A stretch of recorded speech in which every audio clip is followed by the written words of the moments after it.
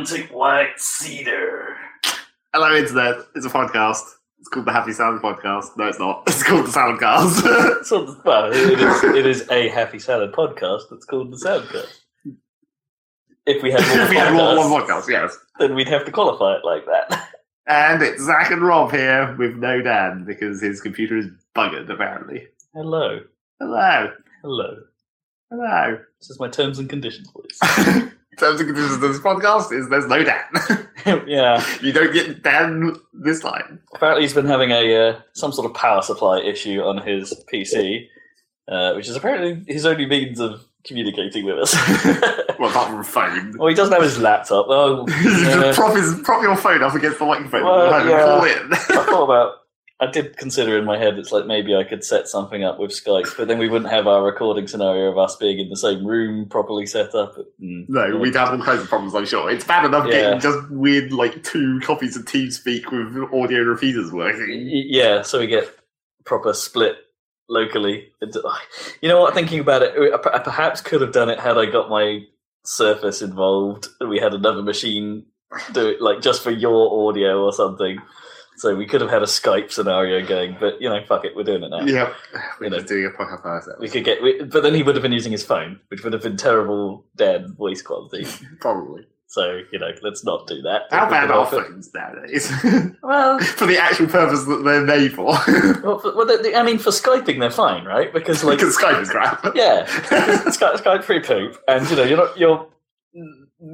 people use phones as phones primarily. Well, no, they don't. Not primarily. But phone calls are still really bad audio, right? Yes. For the most part. Always. So Skype, they don't have to make phone mics that good because, people are using Skype. That's just recursive logic. It's telephone networks make your voice sound shit, so we don't have to put good microphones in these phones because it's never going to sound good. It's like any microphone, right? Unless it's like a... because it's just like a speakerphone mic normally, it's like those aren't great. They'll pick up a lot of room echo, and they're okay at their recording quality in terms of technical output. I suppose is probably fine. It's probably still 48 kilohertz, 16-bit audio coming out of it, but it's it's never going to be the same as a proper mic. How much data, if you can call it that, how much data actually travels along phone lines from phones nowadays? Because it's the mobile network doesn't really use actual landlines at any point, does it? Because it just transmits from tower to tower. That's true. And the rest of it is all presumably internet in some way from... Yeah, that's mainly what phone lines are used for nowadays. Yeah. It's just the old school copper internet. I'll tell you what, I think I did have a conversation the other day, because I think 3 have been saying that they have this super voice thing now. Right. So over 4G connections, I think if you speak to another phone that also has whatever this super voice technology is, it sorts it out in the sense that the voice quality sounds a bit more like you'd expect it to be, using TeamSpeak, or they finally updated the mobile network to use higher bandwidth or something. But I only ever had it happen once, and it sounded pretty good. Okay. So apparently the microphones are better than the phone technology. The actual microphone quality can pick up better quality than the network can. Presumably if you're holding the phone to your face, that would be alright, right? But, if you're if Dan was to do the podcast, I wouldn't want the podcast situation would be done. Be on a 2-hour phone call, unless you got, elastic bands and strapped it to his face. That's not comfortable either. Yeah, and then the phone would probably run out of power before. Yep, that too. Before then. So he's not with us. Phone's not designed to make phone calls. Yeah. one phone. Not very good as phones. Yeah, so he's gonna... We reckon he has to replace his power supply. That's my theory, anyway. Always fucking around with his goddamn computer. What? Out of the 2 of us, Dan and I... Yes. I think I'm the one that needs to mess around with my computer. Yeah, well, you're the one who needs to, but he's the one who is. Admittedly, mine sort of stayed static for the last 2 years once the case off trick started working. It stayed static in its basically broken state. It works. Barely. Yeah. So you're stuck with us. Yep. We're going to be well on topic. Well, we're probably actually going to be well on topic because We desire pizza. Well, yeah, there's a lack of a third person. A lack of Dan's influence. I don't know. Do you reckon he's the one who keeps us on topic more than us, or do we all do it nowadays? Yeah, I think we've got better. I think we all know that. Well, actually, I think you're actually becoming quite the taskmaster. Well, that's true. And yet somehow we still never manage to keep it on schedule. No, you don't care about time. You just care about the format. I guess you're like the producer's supposed to also, I guess, care about time. I suppose. But we genuinely don't care. Does this mean you're the creative vision? If you don't care about like timings, anything, you just want to make it work. You're the Hideo of the heavy salad. It's not even slightly comparable. Well, no, you probably wouldn't make us play through the same game again to see different cutscenes. No, maybe. I don't know. Games. What's the podcast about video games? Is there any other random bullshit we want to get out of the way? Yeah, I'm not sure there is like this week. I've had a feeling like I've just been working these last 2 weeks, right? Like doing a lot of work, I've been running. I've done 2 5Ks now. Yeah. My legs hurt like hell. Walking in the mornings is not fun. I've got this weird thing. Maybe I mentioned it last week. I don't know, but like I've got this thing, right? Like after if I've done a hard run, my Achilles tendon here, like when I like bend it at certain angles under certain weight conditions, I suppose, sort of moves. Like it feels like it like jiggles to the side suddenly. Yeah. And then I move my foot back and it jiggles back again. It's like, oh, that's weird. Why does it only do it after I've stressed them? Shouldn't it do it all the time if it's going to be fat? Like make it screwed all the time. It's because it's stressed. That's obviously why. Yeah. And also I end up with like an ache in my lower calf for like... Wow, your legs ache after you run along. No. Amazing diagnostics. Let me explain further. But the ache stays there for an incredibly long like a week. Gasp. I mean, like it shouldn't last a week, right? And then it's still there, and then if I run like too frequently, then that just gets progressively worse to the point where it's like I've actually got to stop. But it shouldn't be that bad, basically. It's like unless that's just the weakest part of my body, right? The lowest, the lower calf muscle is the bit that struggles. Well, I still was trying to remember not to sit in the weird way I sit on my chair that makes that apparently bruises the top of my foot, but doesn't really. It's like an invisible bruise or whatever. It's just like you're sort of like wrapping your foot under yourself. Yeah. I did that actually. Like after my run last week, I realised I was sat there sort of pushing my foot against the floor, like bending it back, and going, this really hurts. Why am I doing this? So then I'd move it, like, and then like sort of rest it somewhere else. And then, like, naturally, I'd just, like, because it's where it wants to go, I'd put it back and be like, ow, what am I doing? It was like, even after I remembered to try and stop doing it, that feeling like a bruise lasted for ages. And I was like, I think my socks might actually be too tight. And I was like, it's not helping. You've got some sort of gimp sock on that's restricting blood flow. The weird thing is that, like, you know, I got these new socks several years ago, but there's no way my feet have changed that much. I'm quite impressed you managed to make a sock last several years. Mine just tear through. Yes, because you do dumb things with your socks. I don't do dumb things. That sounds somewhat filthy. Like, what do I do with my socks? Well, you wear them badly. That's your main problem. I'm not sure I can wear them any differently. My feet are my feet. Well, that also probably doesn't help your feet. It's genetic, as the old saying goes. It's genetic, yeah. I have bad feet for socks. I need, like, especially clinically approved socks. It's like, my feet can't change that much, but why do these socks seem really tight now? Did they just shrink over time? I guess, maybe. So, that's the wash, isn't it? Right? But it was only on one foot. But I think that's just because of the way I sat was the thing that started it. Like, you just were wearing shoes all the time and your laces were too tight? No, I never wear shoes. I always wear slippers when I'm at my desk. There you go, slippers. Gotta be the slippers. Well, they're not tight and they're also soft. Daggers in the slippers. Like there's a little that sort of, what do they call it? Like the opening, I suppose, of the shoe. You know, where it's like no, yeah, but it's like on slippers, it's like further forward than normal. Like not always, like, yeah, not true, not always, but it could be further forward, and then it could be like a little, I don't know, razor blade in the ridge. Not stabbing. It's giving you very slight injuries. Not stabbing. Jeez. Yeah, I don't think anything else interesting happened. I mean, not that was interesting. No, not even remotely. Talking about running and shoes. Hey, run's a thing. Running's not interesting. Yeah, That's actually one of the main problems of running. You know what? Like, it would be much better to. It's like, oh, I need to do this exercise, but fuck, is it boring? Yeah. I'm somewhat glad you agree, because the problem with talking to runners or people that run a lot, They want to talk about they running. want to talk about running, and And you don't know any of that. well, even if I'm picking that up as I go, right? Still not that interesting to really talk about. Like, you talk about it for about 2 minutes to explain how your run went, right? It's like, oh yeah, it was weird. It's like, I found it really difficult on the second half, but then like the last 250 meters, I had a sudden burst of energy. It was great. It felt good. Which is what happened to my last 5K. There you go. That's all you say, right? There you go. Conversation is done. And yet people will keep talking about running. And people are like, you doing that 10K? I was like, no. Great. You should really do that 10K. It's like, no, I'm not good at it.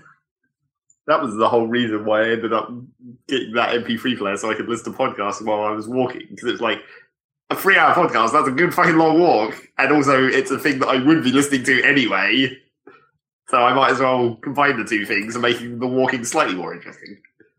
Still didn't convince me to do it that much, because it's still just fucking walking. Yeah. Normally I'd listen to a podcast and like play a game of some kind. That's if true. I'm in a mood for a podcast game. Well, podcasts for me are driving things.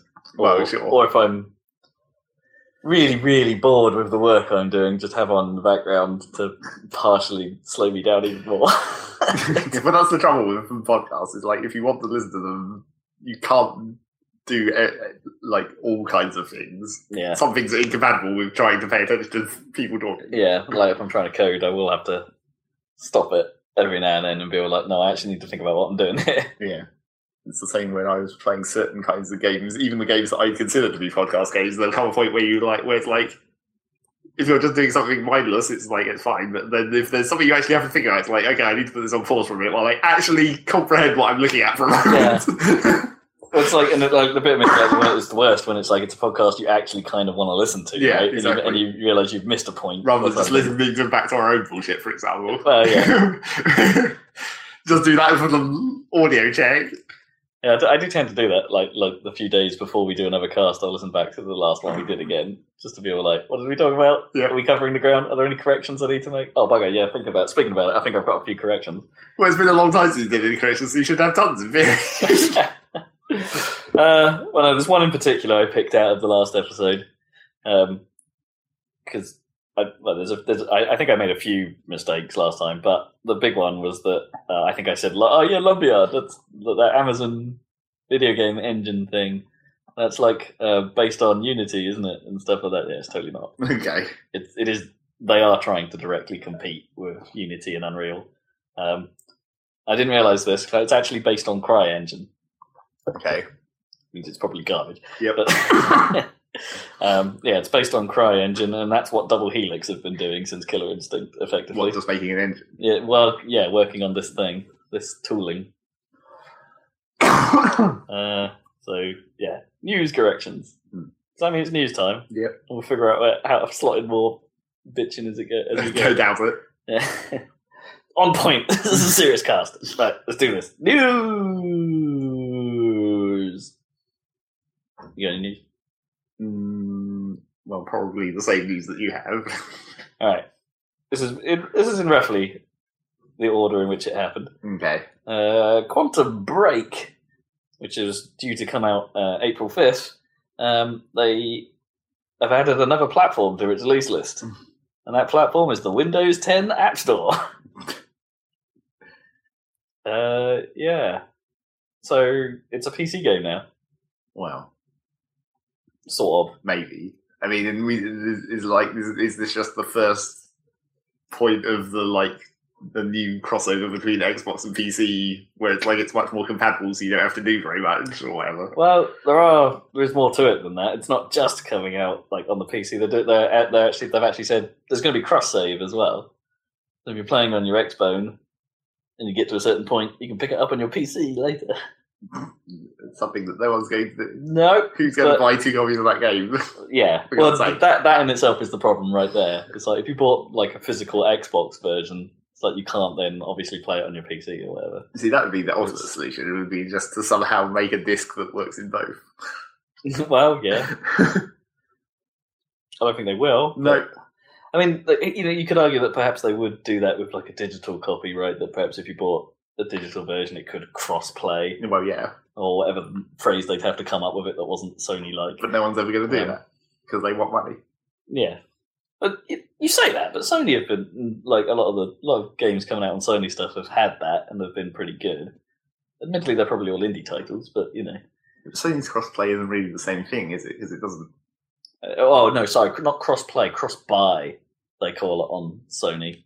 Yeah, but that's still, like, a different price at that point, isn't it? It's not like... No, I think it's buy once, get it on Vita and PS4. Yeah, but it's a special price for that. It's not like this would be the normal price of this game, necessarily. Honestly, I don't know, not having a PlayStation, Well, no, exactly.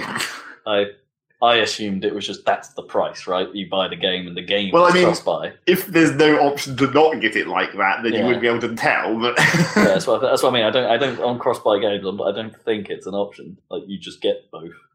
Yes, but that's what I mean. It's like that might be the price they've set for that.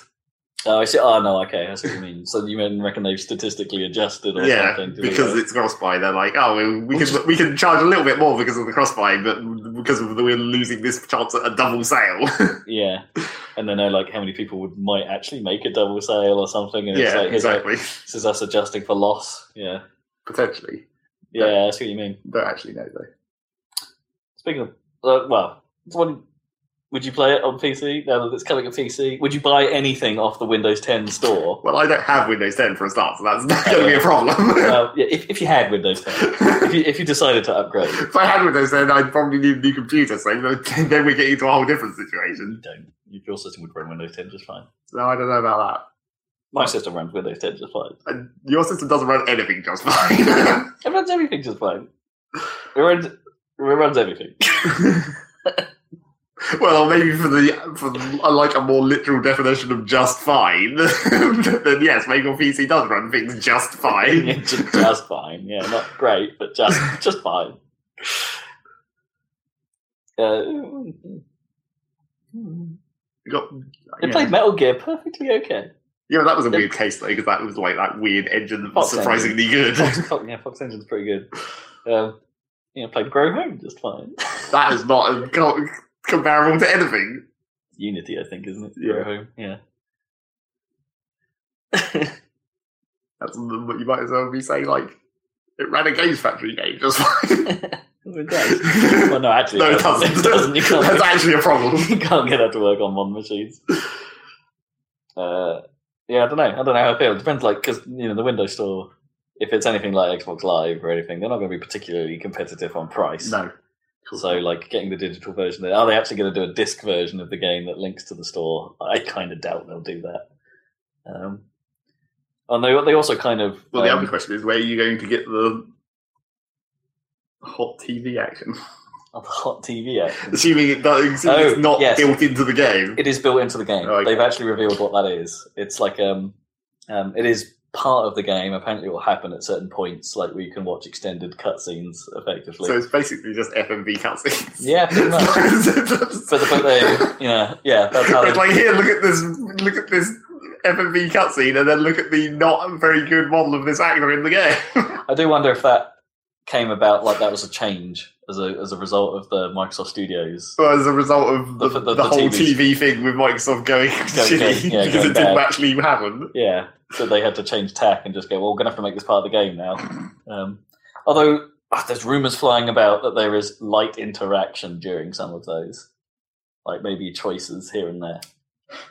Now it just makes me think that shitty, like, that Intel Connect thing, the FMV... Oh boy, I don't... That bullshit advertisement game with the Connect FMV where you had to, like, do karate kicks and shit. Yes, I sort of remember that. Oh, God. Although that's not as bad as, what was it, You're in the Movies. Do you remember that? Well, that wasn't the same. That was really shitty. That was the classic, like, cut out the room technology that never fucking worked, ever. It was pretty funny though. That's doing that scene from Terminator where he just busts into the office like, I need your boots and jacket or whatever. And your bike. Yeah, Quantum Bro. I quietly hope that game is good because Well, they've continued to not really say anything about it, but it's just like it's a third-person shooter, isn't it? yeah, but the time mechanics are cool. It visually looks cool, and I think the story might have some chops. But wow, I don't know.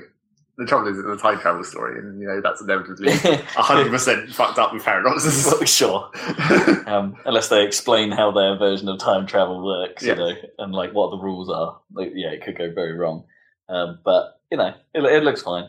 And the effect's fine, but the gameplay looks okay. You don't really know how it plays, is the problem. Well, we've seen quite a lot of gameplay now. You've seen very specific setup gameplay where it's he's going to do this exact series of maneuvers, which is the ideal, optimal way to look cool. Okay, you haven't seen people flailing at it in the way normal people play. Well, no, that's true. There've all been canned demos, but it's you got powers to stop things or make you move faster or make zones of stopped time and stuff like that, But it's how easy it is to actually use those effectively that makes it whether it's going to be funner to play or not. Or whether you just end up using the same thing over and over because it's the one that actually works. Well, yeah, that's the Mass Effect problem, right? I always use that biotic power. Oh, no, wait, everything else is on cooldown. Well, then I'll use everything else. Well, actually, in Mass Effect, it was more just at the start of battle, fire off every power and then just wait for the cooldowns to come through. I suppose we haven't seen any footage where there's been a HUD, right? So we haven't seen any where so we don't necessarily know how the powers work. Yeah. Is it a power bar? Is it a cooldown? Do you have some subtle way to tell? Yeah. I don't know. I quietly hope that's good. Mainly because what else am I to look forward to on the Xbox this year? Really?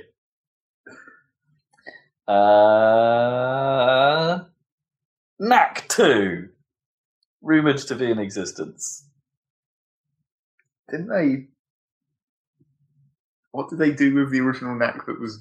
It was just they started giving it away free really quickly, right? Apart from making a bad game. Yeah. I think that was one of the early... They made a huge deal of it and then it was free really soon after launch. I think it turned up on PS Plus pretty quick. Yes. Which is no bad thing, I guess. It's we've just made this really big tech demo. But yeah, they cut their... It's rumoured to be in existence again, which is becoming an incredibly common way of leaking things. Someone put it on their CV that they were working on it. Okay. So yeah, slightly bigger news: Warren Spector is back in games after an extended hiatus. I mean, he hasn't really actually been around since System Shock, has he? Did he get out around 98 to do other stuff? But anyway, the problem was he was explaining it's that being out of games for that long, he went into teaching people sort of what the art of game design and things like that. And he got to the point where he's after being so long out of the game that you're actually kind of out of touch with how game design and stuff kind of needs to work and things like that. So he's getting back into get his skills back. That's not how that's meant to work. It's if you're teaching it, you're meant to learn it in order to teach it. You're not. I know, but that's your actual job is to keep up to date, so you can continue to teach people. Sure, but that's a very different thing. When you're teaching skills like this, the doing it is the important bit. But it's not really a reason to I have to go back. It's you could just be better at the job you currently have. Don't know. I think it's a very valid point, right? You can't. The game design of old probably isn't the game design of now, right? So he's got to go back to it and try it. Or alternatively, it's I might get fired if I don't go back, so I'm going to leave. I'm too bad at this now, so I'm going to have to abort. Oh boy, this is a good bad conversation if ever there was. Yeah. But there is better news, I suppose, as a result of this. We know what he's working on. Really? It's System Shock. Yeah. They're actually going to make System Shock 3. But then that's like the bad comment again. It's like, surely he's not really going to learn anything. He just makes the same game again. Or maybe it's. Well, I don't know. You could. Okay, so my argument is like you take what System Shock was and try and modernize it, right? Like you try and see where the direction BioShock took that series roughly in. Yeah, but isn't System Shock just basically, if you take the modern example, it's basically like Amnesia and stuff, right? It's just basically a first-person horror game with some amounts of first-person action-y stuff. Yeah, it had a lot more. Well, yeah, Amnesia and stuff didn't really have any shooting or anything. Well, they had moving shit around, I guess. Yeah, the original System Shock games were more. They had FPS stuff to it. Some, yeah, but not tons. I mean, actually, in a weird way, it might be more akin to a Bethesda game, right? These days, like look at. Not necessarily the depth of Fallout, but you could say that some of its gameplay style could go that direction. Or I don't know. It seemed like System Shock was more like enclosed. I don't think they. No. But I mean, just in terms of how the combat plays out and things like that. If they need to do combat, like it would be like wander around, have some story, a combat sequence plays out, but perhaps it's more tactical and strategic than it is like straight up FPS run and gun. Like it probably would have been in '98. I guess, but it doesn't seem like it's necessary. It's just like they could still make it. They could go fully story, yeah. But is that necessarily a true successor at that point? I'm sure he might get forced by the studio to make a shooter. I don't know that necessarily. Well, it depends what studio he's working for, I suppose. I'm assuming it's still owned by like 2K or whatever, like the guys that put out BioShock, right? There's probably still System Shock is probably owned by them. Maybe. I don't know. I feel like there was unless they're working with Night Dive, because Night Dive are the studio that did the remaster. It wasn't one of the reasons that they went to BioShock is because they kind of couldn't use the System Shock stuff that directly. Maybe, yeah. I mean, yeah, obviously Ken Levine, I think, comes from System Shock as well, right? So yeah, maybe. Well, theoretical news again. Yeah, man, we're so fucking good at this. Doom. It will come out before E3. You'd hope so, really. That's what they're saying. Because they showed it when they showed it, it looked pretty Lego.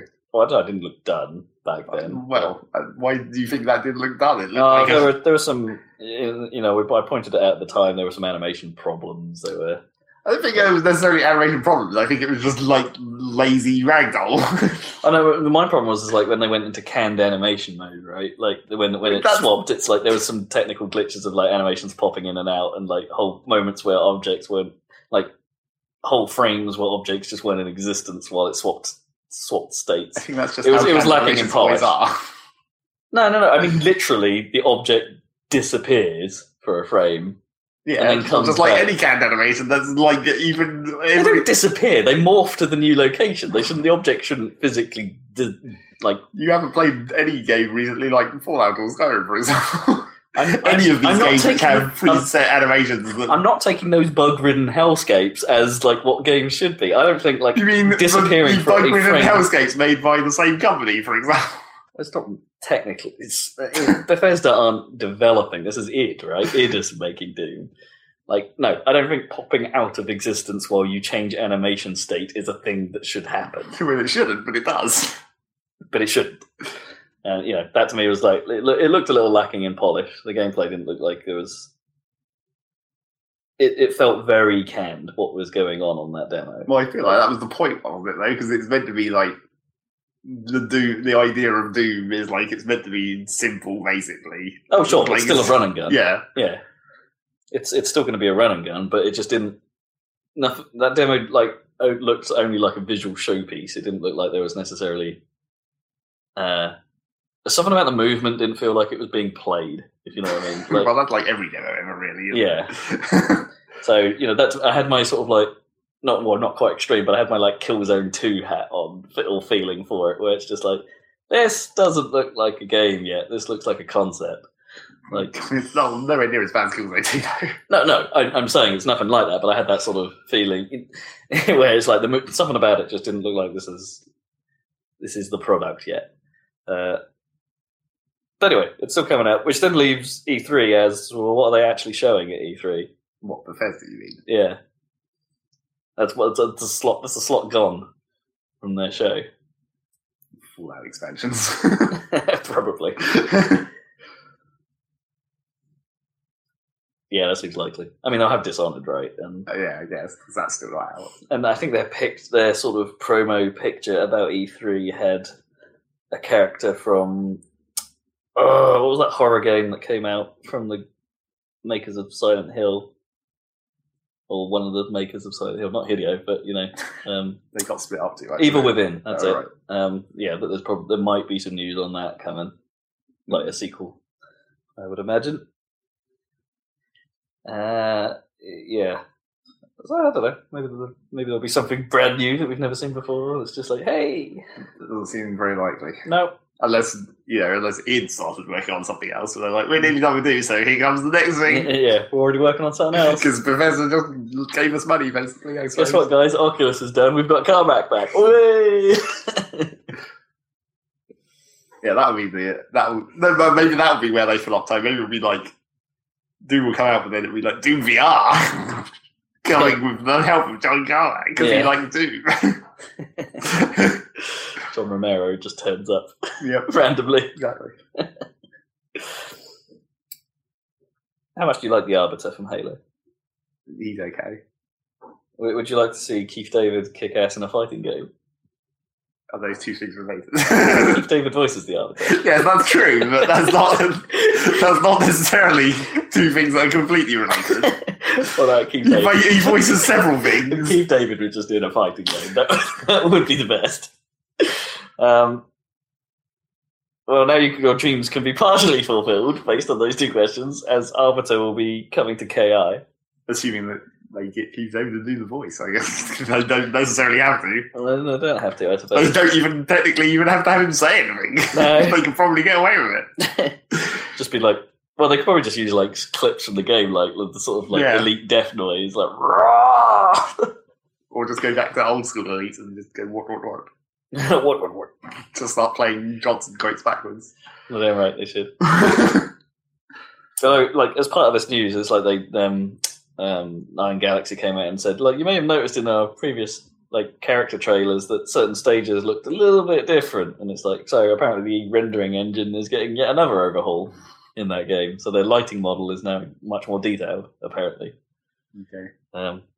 Not that that's really what you go to a fighting game for, I suppose, but it's nice to know they're still working on it. Especially like a really small fighting game, technically, I guess.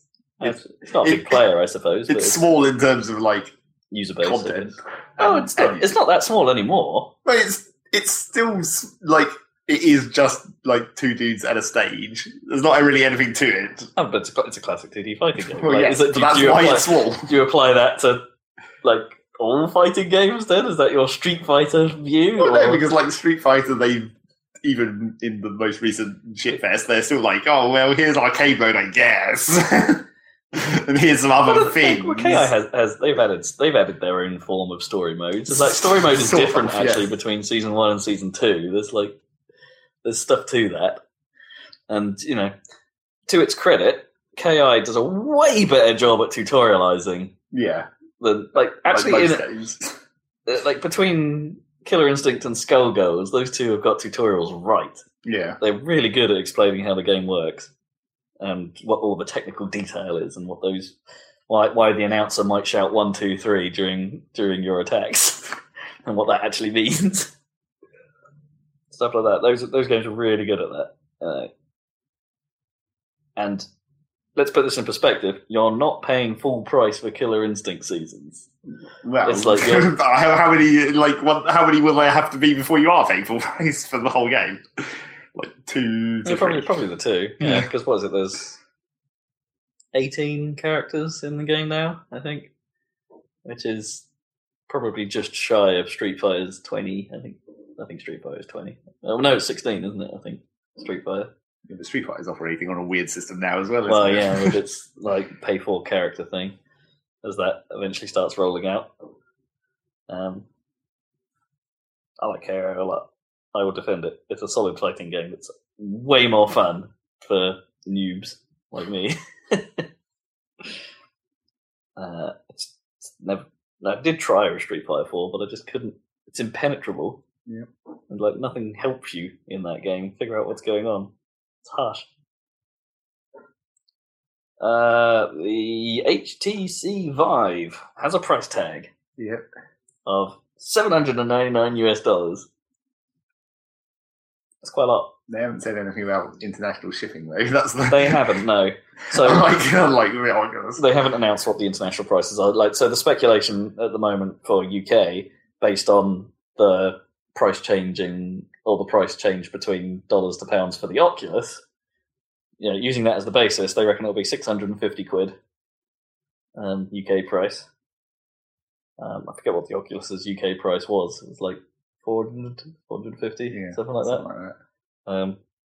So it is a lot more expensive, but I may have got my prediction wrong about which one was like the most technologically advanced headset. It seems like the Vive actually has a little bit of an advantage over Oculus, at least in terms of things like field of vision, as in it does a much better job of surrounding you in its screen. Something about the lenses is different, I guess. But that extra bit of money will also give you the infrared light houses and a couple of hand controllers. Well, it doesn't give you the infrared light houses. You need those for it to work. Well, you only really need those for the location tracking, right? Like, because Oculus has that one base station that sits near your screen. But the two room-filling infrared lighthouses are what you need to do the full room-based motion track. No, because it tracks the position of the view as it reads the sensors rotating through the field. I think that's the equivalent of the Oculus single point facing you thing. They don't need that because you accelerometers aren't good enough for VR, I don't think, is the reason why they've both gone for camera technology. But you can't do it I don't think you can do it any different for like the actual motion. Otherwise Gear VR wouldn't work. Well, Gear VR isn't meant to be as good. It's not meant to be as good, but it's pretty good. Yeah, it's pretty good. It's the same with like the old Wii Motion Plus. It's like this makes the accelerometers better, but it's still accelerometers at the end of the day. I reckon they're still using accelerometers inside the headset because, the Move accelerometers, like this isn't necessarily a comparable example, but the PlayStation Move controller is a few years old now, and the accelerometers of that were pretty instant and pretty great, actually. But it also used the camera. But it used the camera for location only, not for orientation, because you can't turn a sphere into orientation. No, I guess. Well, you might be able to at some point. Depends where the end of the sphere joins to the stick. Yeah, but that's an incredibly it's not going to happen very often. No, so they can't be doing that. I'm not ruling it out. They might be using some kind of sensor pickup, but I think there's that you'll be limiting moments where I can't see the headset. What's going on? But that's why there's two of them, because it covers the whole 360 degrees. That's the whole point of there being two, and not just one. But that's why you need. That's for the room, because the range then is way bigger. Like you need two to cover all angles. You need two to cover the location. Otherwise, there's no point. Otherwise, if you're just sat there cockpitting, it's like you're not really gaining a great deal. You only need the one in front of you for that. As soon as you move around a large environment, that's where you need multiples.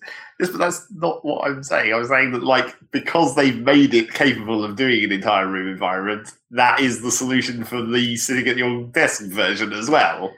It's like if you've already implemented the technology to be able to track it in the entire space, then you use that to track it even on the small scale. I'm saying you probably don't need that. You don't need that if you're playing a cockpit game. But it doesn't matter because they have it. There's no other way for it to be set up apart from to have those things, because that's how it works. Yeah, I just reckon they probably don't use them for all applications. Well, maybe. It's probably not how that thing is primarily driven for orientation. I reckon it's purely locational. And maybe rotational, but I don't know. I'm sure that when they were first doing the demos of it, they were talking about how, because it has all those little sensors all over the headset, it's that gives it the ultimate... Well, that's the thing, isn't the Vive less... it makes those less prominent, doesn't it? Than, Oculus makes those really, no, there was the Oculus early versions, wasn't it? That had the big white lumps on them. Yeah, because the Vive has all those little tiny, indented squares. Yeah, it's like a golf ball, isn't it? Almost well, slightly less dense than a golf ball. It's dimpled. Yeah.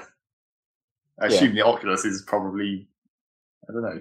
Do you reckon that's like IR reflectors on the Oculus from that camera thing? Or do you reckon it's doing visual tracking?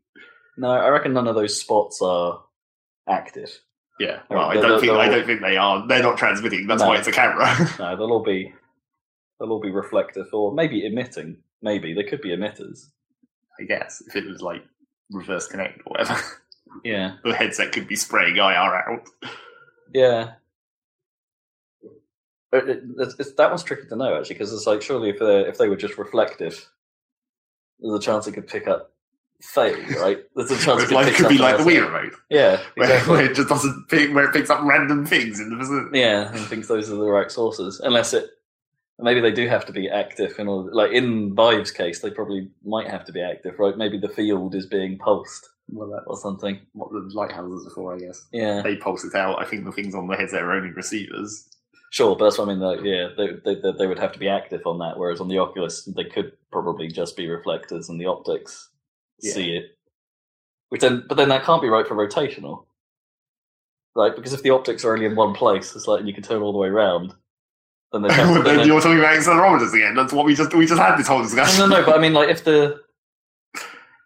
well, you kinda, but you're like then if you go past 180 degrees in either direction, like with the I suppose 90 degrees from your sitting position, then the reflectors go out of view of the Oculus's base. Unless there's reflectors on like the strap. On the strap, yeah.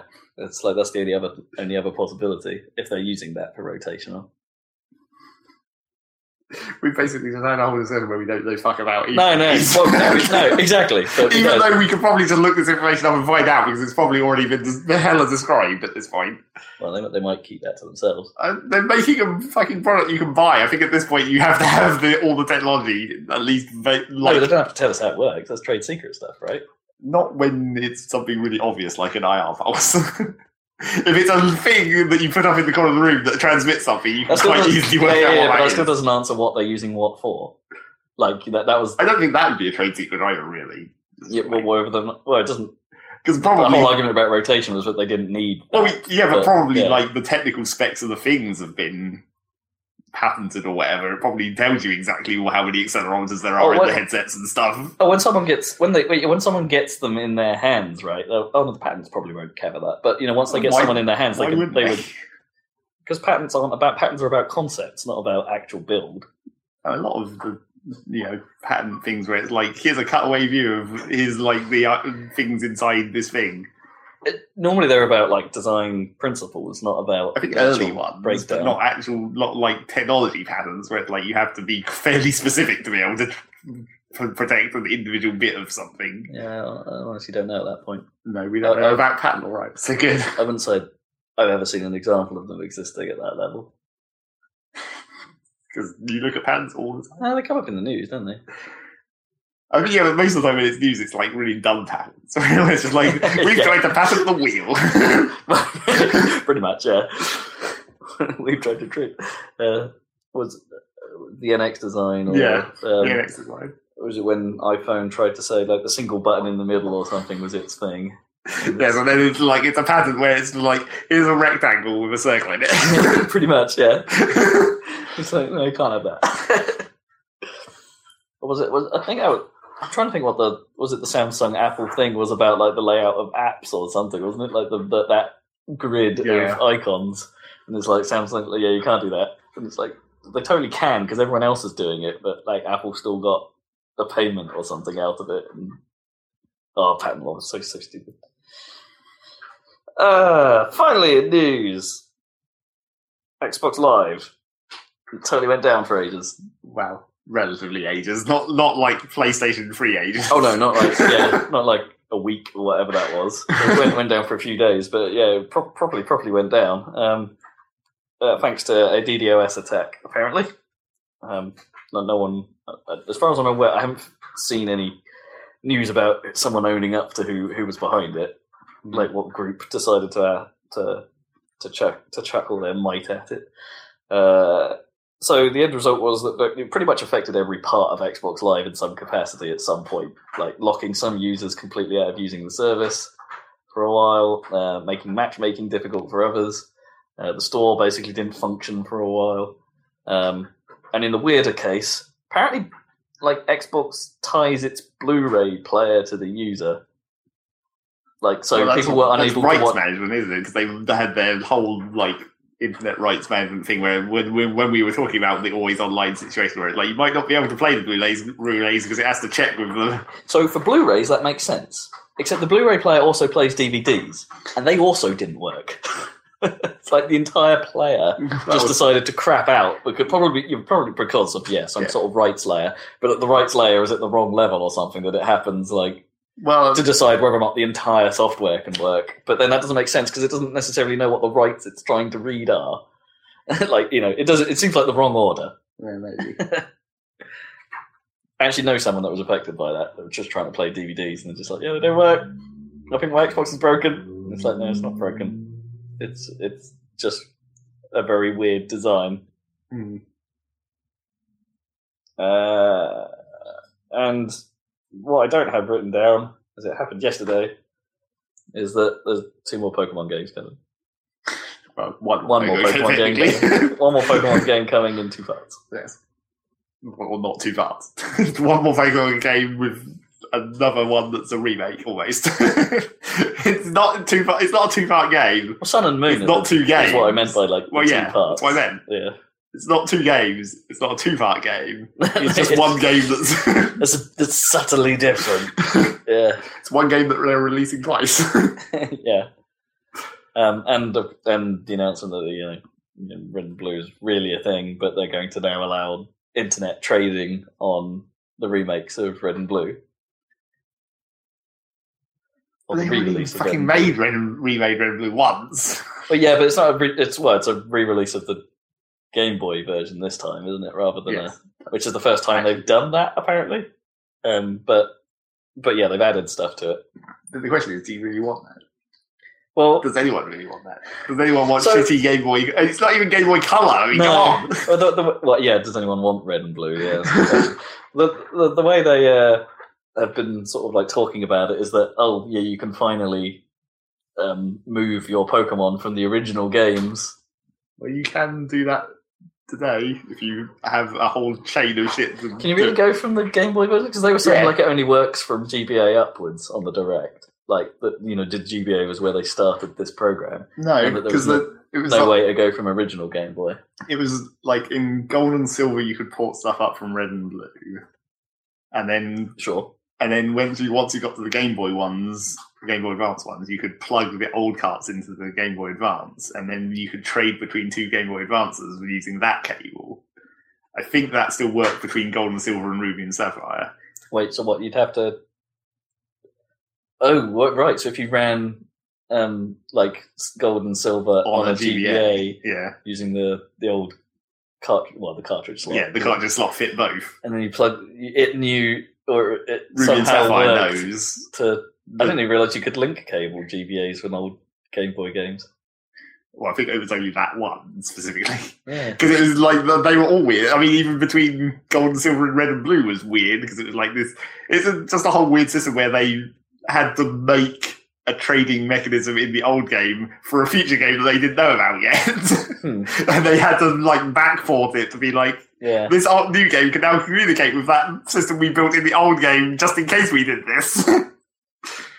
But I'm pretty sure you can theoretically get stuff all the way up. It just requires that you basically have every game and every piece of hardware in the chain. Yeah. And then at some point you just get into the Pokemon bank and then you're good. But they're claiming that it's the first time you can do this. I don't know. Maybe it might have been different because I think the transfer out of Red and Blue up originally didn't necessarily correctly save the Pokemon. It was basically making a clone, not necessarily exactly copying them. Okay. So sometimes there was certain stats and moves that don't transfer out of the older games. They get lost in the process at a certain point. So even Pokemon that are that old, some of them get moves that they shouldn't be able to, but sometimes they don't. They get moves they should be able to. So maybe that's what they've actually fixed at this point. You can literally move stuff. And the suggestion is that it requires Pokemon Bank. Well, yeah, obviously. Yeah. The internet. Well, you can't just use internet trading between other users. It sounds like, if you wanted to move it up versions and you did the bank, they didn't directly say it. Well, yeah, they've just basically replaced the link cable trading with a port it into the bank. Yeah, they didn't outright say that you couldn't that you could just straight up internet trade. It sounds like probably the only route is to use the push to bank or whatever, and then trade it in the modern versions or something. Probably. Or do you reckon they'd build a web portal for that, for Pokemon trading? Like, now that they've started going down that route for Why things. would they need it? No, I'm just wondering. Like, you might be right, but like maybe people don't have their 3DS to hand, but still want to get involved in that hot trade market. If you don't have your 3DS to hand, that kind of negates the whole point of it being portable. Somewhat, yeah. then somehow you've got a web browsing capable device instead, like your phone, I guess. Oh, yeah, you could do it on your phone. You could trade those hot Pokemon on your phone. They might as well just make Pokemon Bank app on the phone. Trade through that. They totally should. That's also not actually new mobile in any way. Probably not, but they probably will, right? That sounds like something that we'll mobile away Nintendo. See what happens with Pokemon Go. If you can get Pokemon out of that somehow. Ooh, yeah. That's a good thought. That'd be quite a cool crossover. I mean, that would... Would they ever do it with Mystery Dungeon as well? Like, no, that's a spin-off. Yeah. That would only be interesting if Red and Blue, if the Pokemon Go versions of Pokemon were actually slightly different. Because that's why, really old Pokemon you'd bought up through the whole chain of games were actually interesting, because sometimes they could have moves that they wouldn't be able to get if you just caught a modern version of that. Like, they can learn moves that modern versions of that same Pokemon can't now. Yeah. Because they're old. So it's like, if Pokemon Go's Pokemon were legitimately different in some way, and it was like, if you transfer them out of here into an actual game, you get this bonus. They might have a unique trait, or it might not be a bonus, but I reckon they might have a trait that's different. I mean, they did do that in... But then could you, use the breeding system now to sort of make that trait go somewhere? It depends on what the specific trait is, because it's like, that was the whole thing. Because they did it in... it was probably Diamond and Pearl. I don't think it was Black and White, but they did that with they had that web game thing that was tied to the game, and you could get Pokemon there and port them into the game, and those ones that came from the web thing could have different abilities from usual, and that was the only way to get certain abilities on certain Pokemon, by bringing them from the web thing. So they've done it before.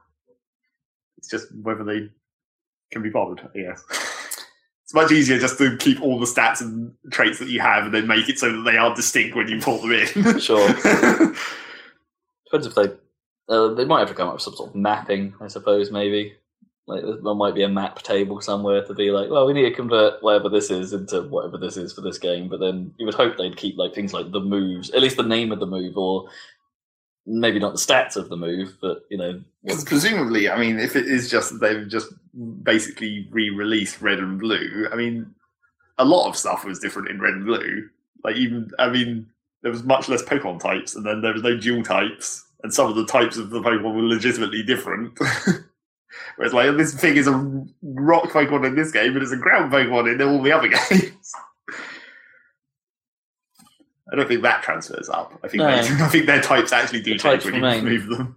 Yeah, see, that's kind of interesting, isn't it? Because, would that? Do you reckon that could screw up certain players, like in battle scenarios where you throw in a Pokemon that's got a type that doesn't match what they normally do? If you're playing Red and Blue, you pretty much have to know that you're playing an ancient game that has slightly different stuff. And, no. And also, but say you bring your Pokemon up, right, and the type remains the old type.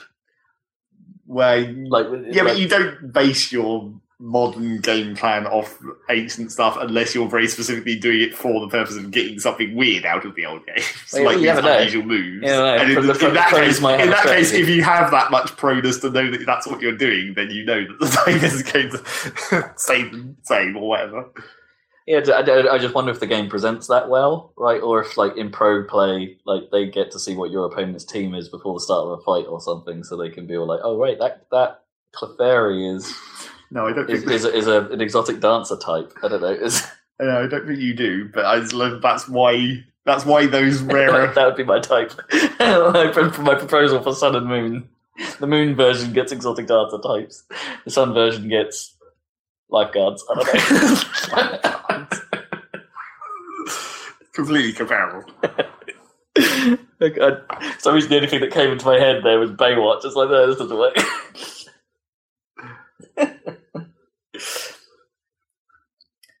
Yeah. Anyone who's? No. All right. I guess we're done here. Oh, apart from the whole, let's talk about the game. Yeah, apart from the whole rest of this podcast. Yeah. I'm trying to work out, but did I talk about finishing MGS5 for realsies last time? I don't remember. Because I did. Well, yes. I haven't done it. Except not really, because you never get to finish that game. You can't finish that game, yeah. So I didn't. I haven't technically finished all of the Chapter 2 missions, because apparently I don't need to. There's one in particular, like out of the 50, it goes up to 50 missions or something. Like out of that list, I think it's 47 or something, or 46 you need to worry about. If you're getting to that part of the game, it's the one that's labelled Truth. Because that's where the late game twist is. Yeah, and boy, is it bonkers! And equally, boy, I should have seen it coming. Because when you think about it, it's like, oh yeah. Yeah, that makes a lot of sense. Yeah, it's crazy. It involves leather jackets, and you kind of want it to do one of those CSI style put your glasses on and just go, wow! It's pretty damn cool. And actually may explain some of Metal Gear's subsequent lore that following that timeline. It's like also like it's worth looking up. Think something about like Mission 51 or something, which explains like a significant story beat that got removed from the game, right? Or something. There's work in progress cutscene floating around YouTube that got out about what would have been in it. And yeah, some of my concerns about some of the storylines not making a great deal of sense or not being fully wrapped up or anything like that, this probably would have solved some of that. I'm not saying that it's a great story arc for those characters, but they do they try and end it at least. It feels like a little bit of closure. Even if I think those characters are garbage, but Also, I got to see, obviously I got to see the ending of Quiet's story. And that's actually quite well done. Like, as weird as Quiet's role in that game is, they do a pretty good job of finishing it off. Yeah. It's just, I so wish they'd just... If that game had another year on it, and they hadn't, already made all the cutscenes. If they had, just given it a little bit longer to iron out the kinks in the storyline, perhaps make the mission design a little bit more interesting. That game would have been possibly the best game ever made. They could have done that, I think, with this, but it falls short in such unfortunate ways. It's it's hard to know if anyone would have ever got the budget to make MGS what it could have been. Well, they already used most of the money. Yeah, they did. But it strikes me as that game could have been super incredible. It's it is good. It's a great game, as it stands. But man, is it hard to shake that feeling throughout all of Chapter 2 that this could have been way better. And it's already great. So it's that is a strange feeling to have. This game's already really good. This game is totally not finished. It's very strange feeling about that game. But, I ended up sinking way over 80 hours into it, which is way more than I thought I would put up with it. Yep. Especially coming off the back of Ground Zeroes. A bit of me kind of now actually wants to go back and play Ground Zeroes to see if I'm any good at it. Okay. To see if my opinions of it have changed. Even if I think perhaps some of the level design in the Ground Zeroes area isn't as hot, but in some ways Ground Zeroes feels more like an old Metal Gear game, right, than full on Phantom Pain does. I weirdly enjoyed my time with it, as frustrating and odd as that game is. It was a good buy. It was a good buy. Did you actually buy it? I did actually buy it. Yeah. I was too intrigued towards the end of last year and was just I've got to get in on this. got lucky and found a good deal, and got a Steam key. I don't know. It's been fun times. Fun times in the 80s. Oh, yeah, and I got the final countdown as my helicopter music. Yes.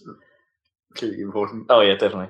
Like, some of those helicopter musics are probably the best things you can find in that game, right? Because it's like, you go through, I've played like 10 hours of the game with, maybe longer, with Rebel Yell playing on it, and it's like, after a while you get, I'm a bit bored of the Tropper always turning up to this music, and then you discover a new bit of music, and it's go, oh, that would be funny to land to Spandau Ballet, just playing True really casually. It's not even gold. It would have been way better if it was gold, but yes, it would have.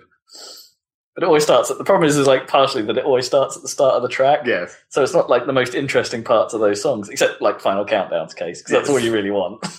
That one actually has a good start. Yeah. No build up. All you really want is that keyboard.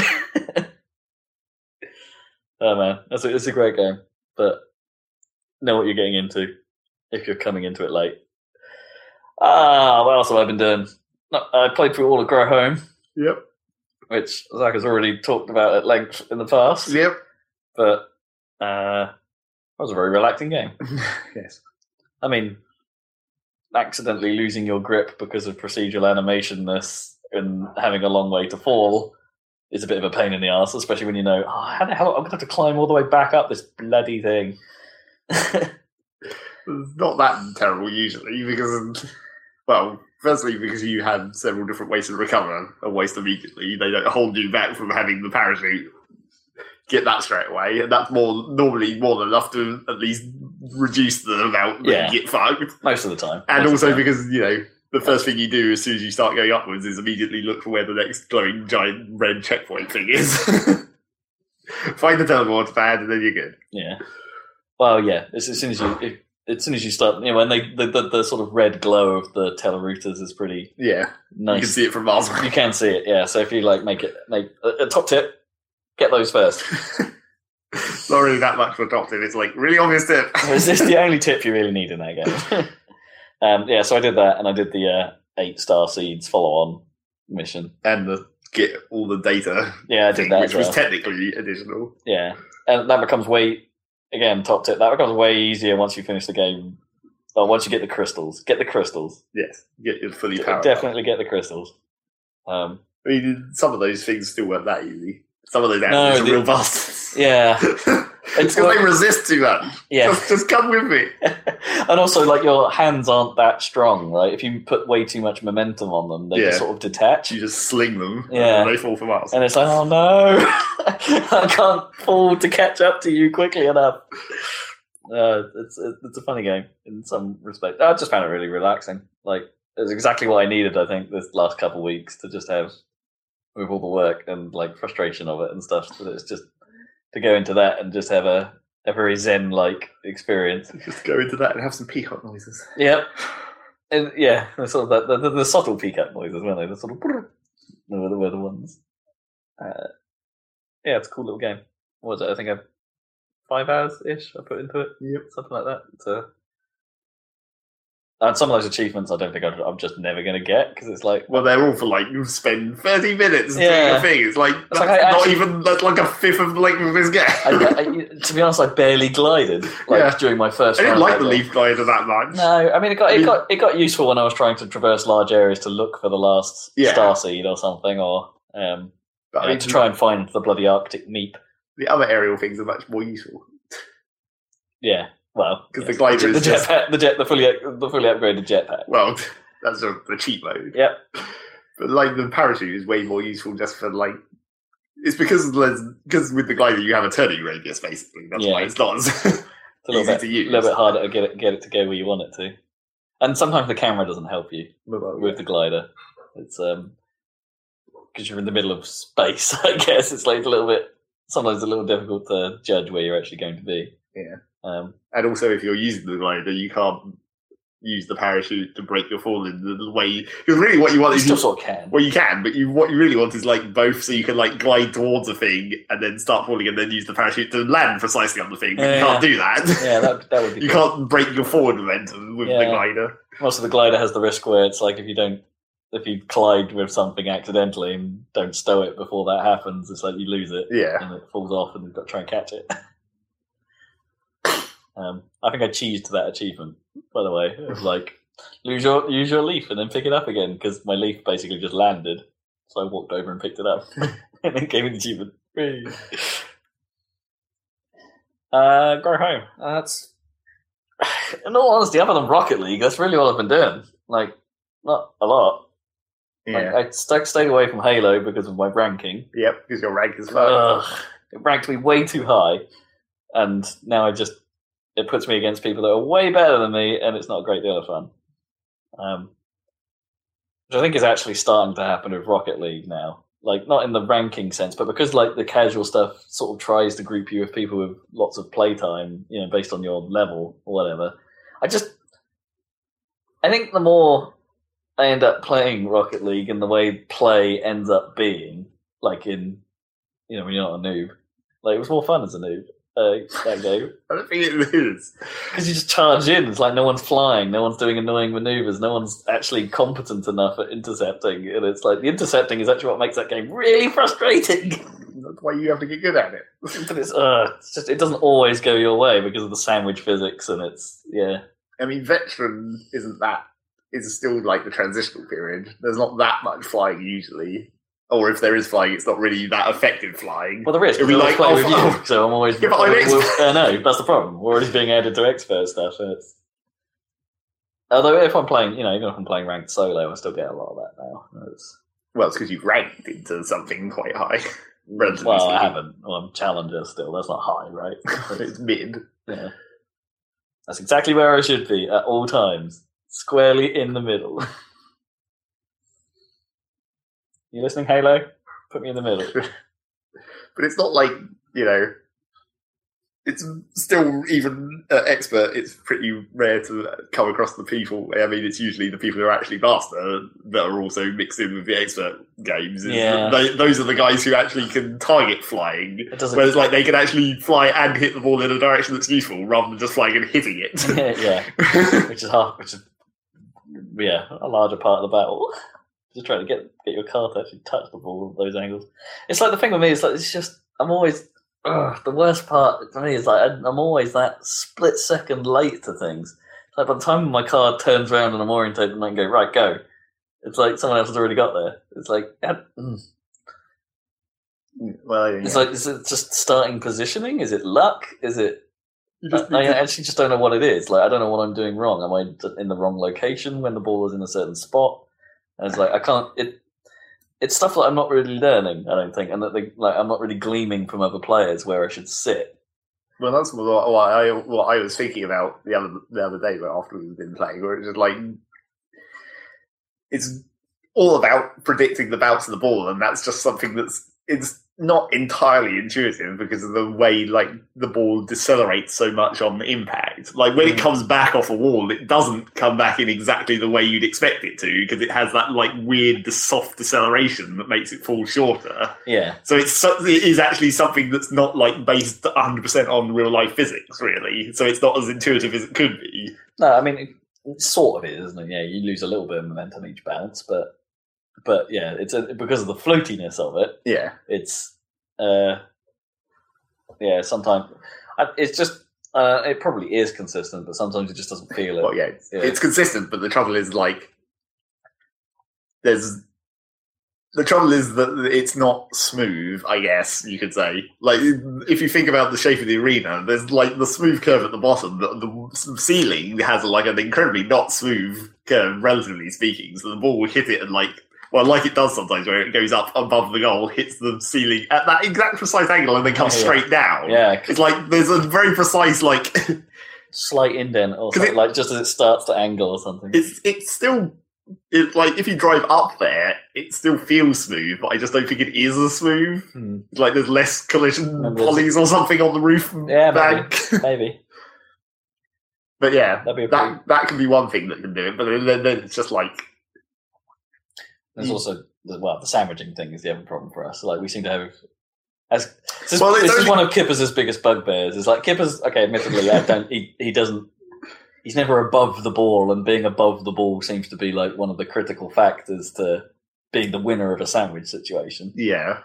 But even then, like, even when you know this fact and you're trying to get on top of it in order to try and shove it over the player that's also pushing the ball in the other direction, especially with me, and I'm going to apply my normal gaming luck theory to this, it very rarely goes my direction. Very rarely. And it's like, that is ultra frustrating. Well, I think the real trick to it that, like, is also not intuitive at all is, like, the way the double jump and the roll interact with the sandwich physics is, like, really kind of important. It's like, just if two people are just forward rolling into it, that's where it's pretty much random. Sure. But you can sort of influence it if you roll, even though you're still trying to hit it forward. If you roll hit it, it's like that could actually, like, make it come out in your favour somehow. It's like, it's not really that obvious, and it's still not something you can really intentionally do. It's just like you're trying to influence it in the most safe direction, I guess,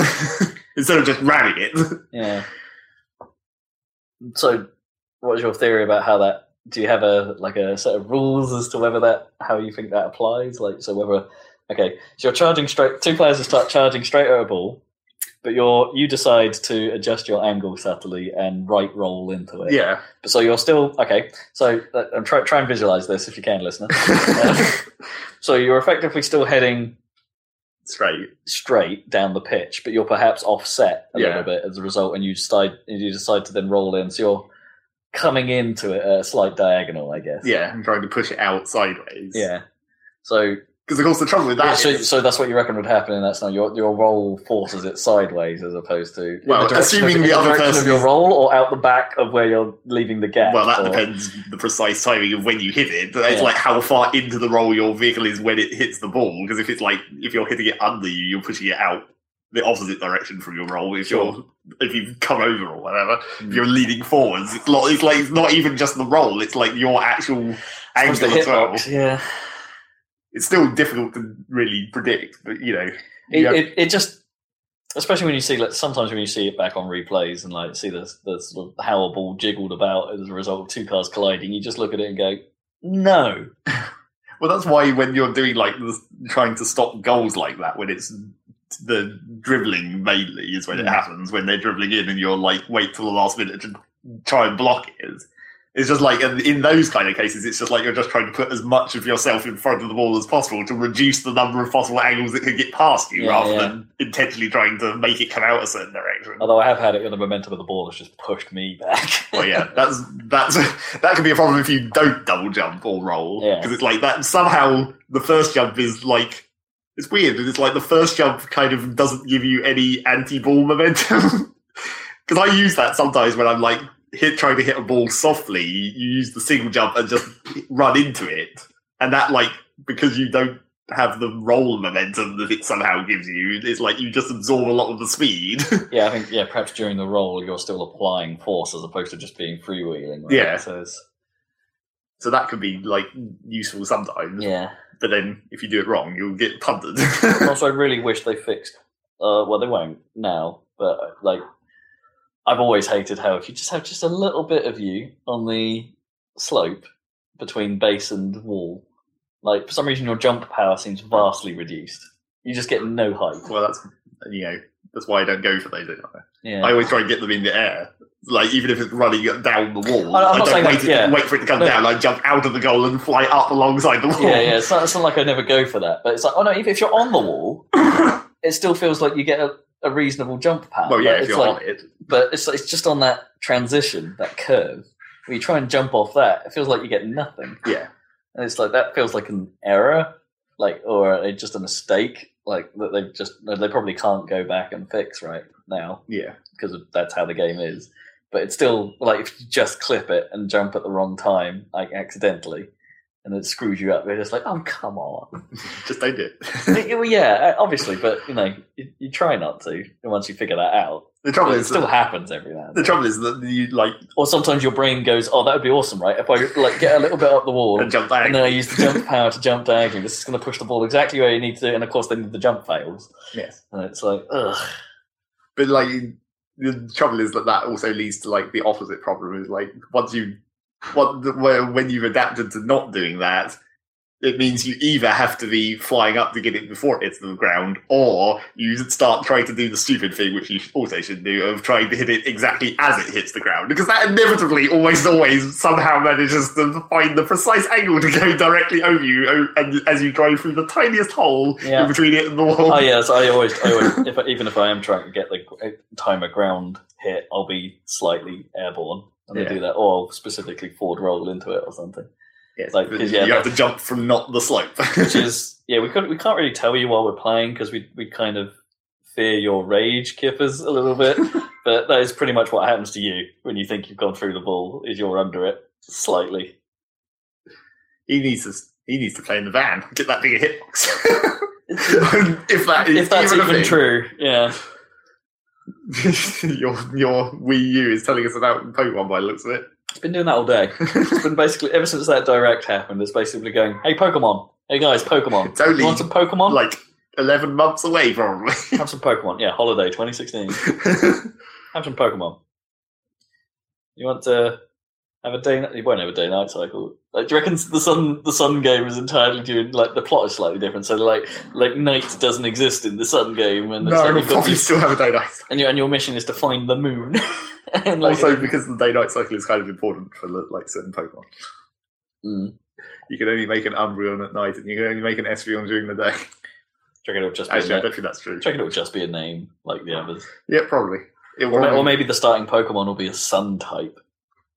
Well, there are Pokemon. Moon. There already are Pokemon that are like the Sun and the Moon, except not really. They're rock types. They're rock psychic. Okay, but they're from space, obviously. One of them looks like a sun, and one of them looks like a moon. It's my prediction. They'll be like Sun and Moon types. They'll probably be important at some point. Yeah, and then there'll be some kind of legendary Sun thing.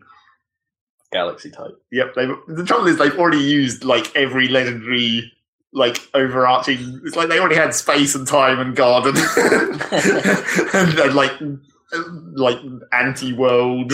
And what about Spaghetti Monster? Well, maybe George Lucas, not Star Wars. They just specifically put George Lucas in there, and he's the worst Pokemon in the game, so you can wail on him. So speaking of Pokemon, because this is also relevant to like the legendary Pokemon situation. Keith David was a Pokemon. You'd be like, Keith David, I choose you, Keith David. Exactly. That'd be the best. I've been playing Mystery Dungeon, Super Mystery Dungeon. Why are you still playing that? It's not why am I still playing it, it's the new one. Oh, that was the new one. Oh. I really didn't tell the difference. Well, it doesn't look that much different in the actual game bar, obviously, because it's still the same kind of thing. Still dungeons. What's its proper name now? Is it just Super Pokemon Mystery Dungeon? Yeah, that's it. Which is kind of dumb in its own way, for various reasons. And then, so, not to immediately start with spoilers, I guess, but, you know, the story of this game does a ridiculous amount of work with legendary Pokemon, but not really. Actually, the whole story is kind of weird in general. The thing that's weird about the story is the flow of it is really weird. Whereas, like, you spend the first third of the game doing basically nothing related to the main story at all. It's sort of tutorial, but it's like nearly a third of the game. Oh, weird. And you're like, when is the main story actually going to come back? Because at the start, there's a thing that happens where you wake up and you get attacked by bad guys, and you find a friendly guy and you retreat to this village, and he's like, oh shit, let's hope those bad guys don't find us. And then you spend like a third of the game, and it's like, well, I guess those bad guys still haven't found us. And then eventually at some point it's like, oh, there was rumours that we saw the bad guys somewhere near the village, we better leave. And then there's like another whole third of the game where virtually nothing else happens. You've just moved to a different town. And then in the last third, everything happens. And it's like, weird. It gets super dense suddenly. Hey, they probably saved some writers. some money. Yes. But yeah, and then it all gets ridiculous with legendary Pokemon, and every single goddamn legendary Pokemon turns up in a big mess at the end. It's basically turned into Pokemon the movie. Sort of. I guess Mewtwo is there. Hey, Mewtwo. Although he's a good guy. What? For no apparent reason. Is it still set in this weird world where it's like Pokemon are people? Yeah, sort of thing? Basically. Although it's also really weird because it all, like, it makes references to the previous game, like, super directly, but not really, because, like, you can talk to... Because you're going around recruiting all the different Pokemon, and in this game, it's like every one Pokemon is an individual one that you collect. Rather in the previous game where it was more like normal Pokemon, where you just find wild ones and then eventually they join you, and you could get multiples of the same one. Oh, okay, right. There's only one of each. There's only one of each one in this version that you can have. That you can have, but there's still wild ones, obviously. Yeah. But so you're going around doing that. There's like sentient ones and animal ones, basically. Well, I mean, there's certain dungeons where they specifically say it's like, oh, all the enemy Pokemon here are illusions. Yeah, right. But I don't think that applies everywhere. Okay. There's just like generic bad ones as well out in the regular world. But so you can get the specific Pokemon, and they reference the last game directly, where it's like the one where it's like, oh, here's the guy who ran this shop in the previous game, and you talk to him and he says, oh, I used to run this shop in this other town and it was really good, and I talked to this other dude who you can also get. Like, so they make very direct references to the previous game, but like it's not tied in any way to this game as far as I can tell.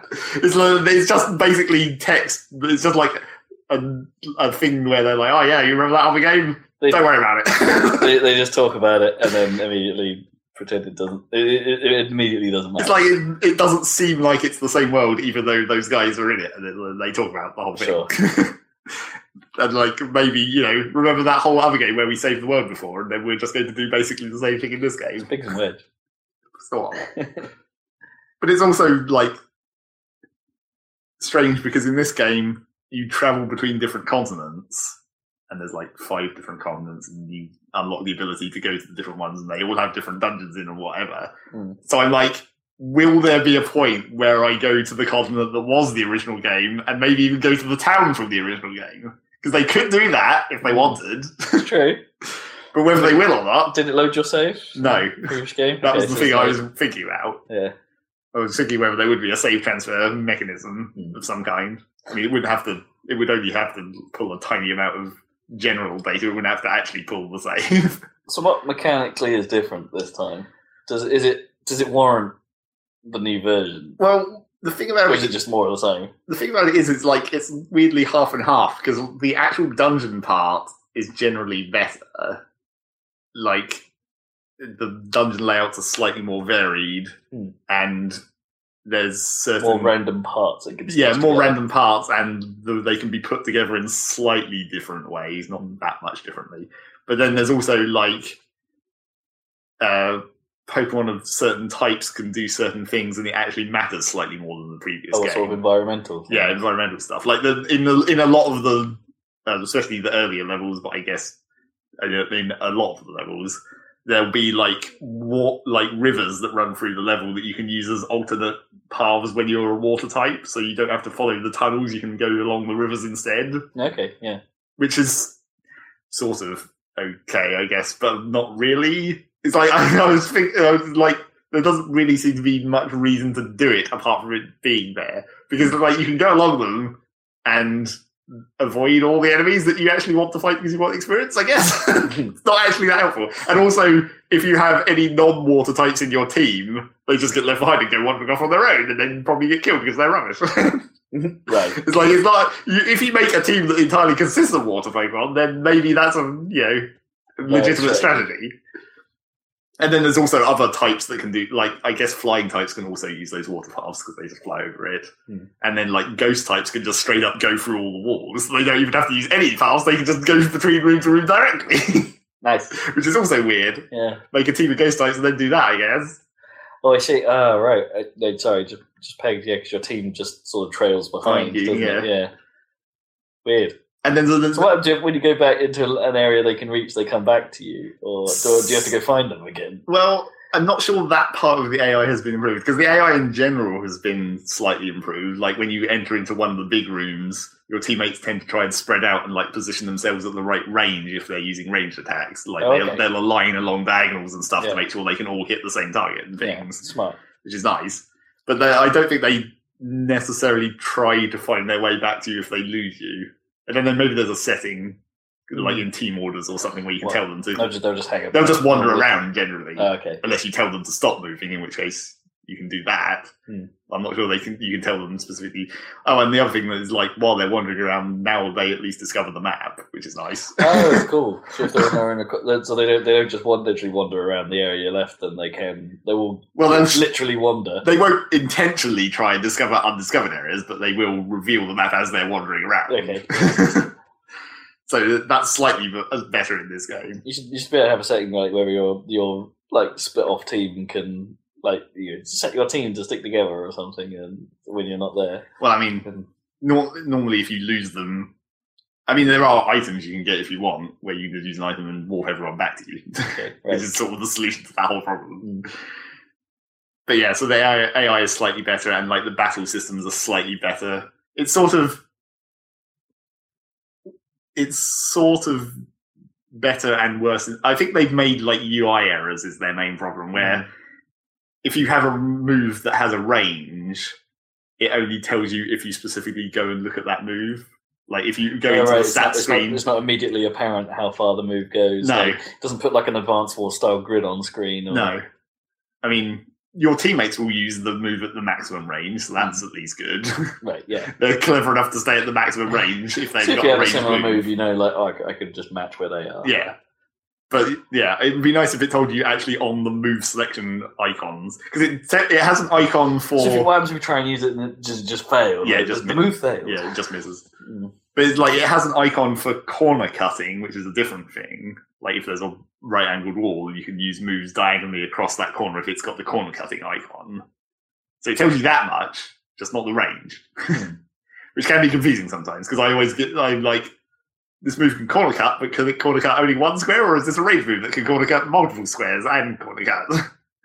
And then if you've got a big Pokemon, one of the ones that takes up 3 squares technically, but doesn't really, which is weird in itself, is like they can move down 1 square passageways. They're only technically 1 square wide for passageways, but they are technically 3 squares wide for attacking and moves. Yeah, okay. So they can hit like 9 squares in front of them because they're 3 squares big. And they can corner cut if they're diagonal. So it's like those big ones get kind of complicated. Yeah, so it's like you have to think of them as mushrooms in a way, right? That they stand on a single point, but then they're like sort of bigger on top. Yeah, tiny legs. So yeah, tiny legs. That's all fine. Like the actual dungeon part is okay. Charizard on a unicycle, and they've sort of streamlined a lot of the like items, I guess. They sort of semi-streamlined it in some ways and like made it more annoying in others, where they basically every dungeon now has hunger as a mechanic, which used to only exist in certain hard mode dungeons in the old game. So now you always have to bring food with you, and you're constantly draining hunger as you move around, and you have to pick up extra food wherever you can or whatever. So that just generally makes the game slightly harder, and I think in general the game is slightly harder. Like enemies seem to be like weirdly buffed with lots of extra health. Like it doesn't seem to work just on the standard Pokemon system of like they're at this level so they have this much health. It's like enemies just seem to have more health than they usually would if it was just a Pokemon game. Control. Yeah. So that can just make it more difficult in general. And then, there's mini bosses and stuff that have way more health, like a ridiculous amount. They'll have like well over 500 hit points, and you have to use all of your team. Although to counter that, they've made it much easier to use the team attacks. It used to be a thing that built up over time, whereas now it's just a thing you can do. And you basically, each of your teammates, as you go through this menu where you choose one of your moves to be in the team attack. Oh, okay. So you can specifically be like, I want you to do a status effect move because it combines with my other moves that are going to follow it or whatever. Oh, I see. And this all just happens at the same time? Does it cost like a turn of everyone? Or there must be a downside? I mean, it uses everyone's turn simultaneously, and it uses some extra hunger as well, obviously. Oh, I see. To prevent you from doing it too much. But you can do it quite a lot, especially if you're in a boss battle. You just burn it as fast as you can. The sort of stamina thing. Yeah, essentially. The game still have like things like PP. Yeah, I mean that's one of the other things where they made it slightly more complicated on the item front is they brought back the distinction between elixirs and max elixirs, because in the previous game you only had max elixirs and they just restore your PP to full. Sure.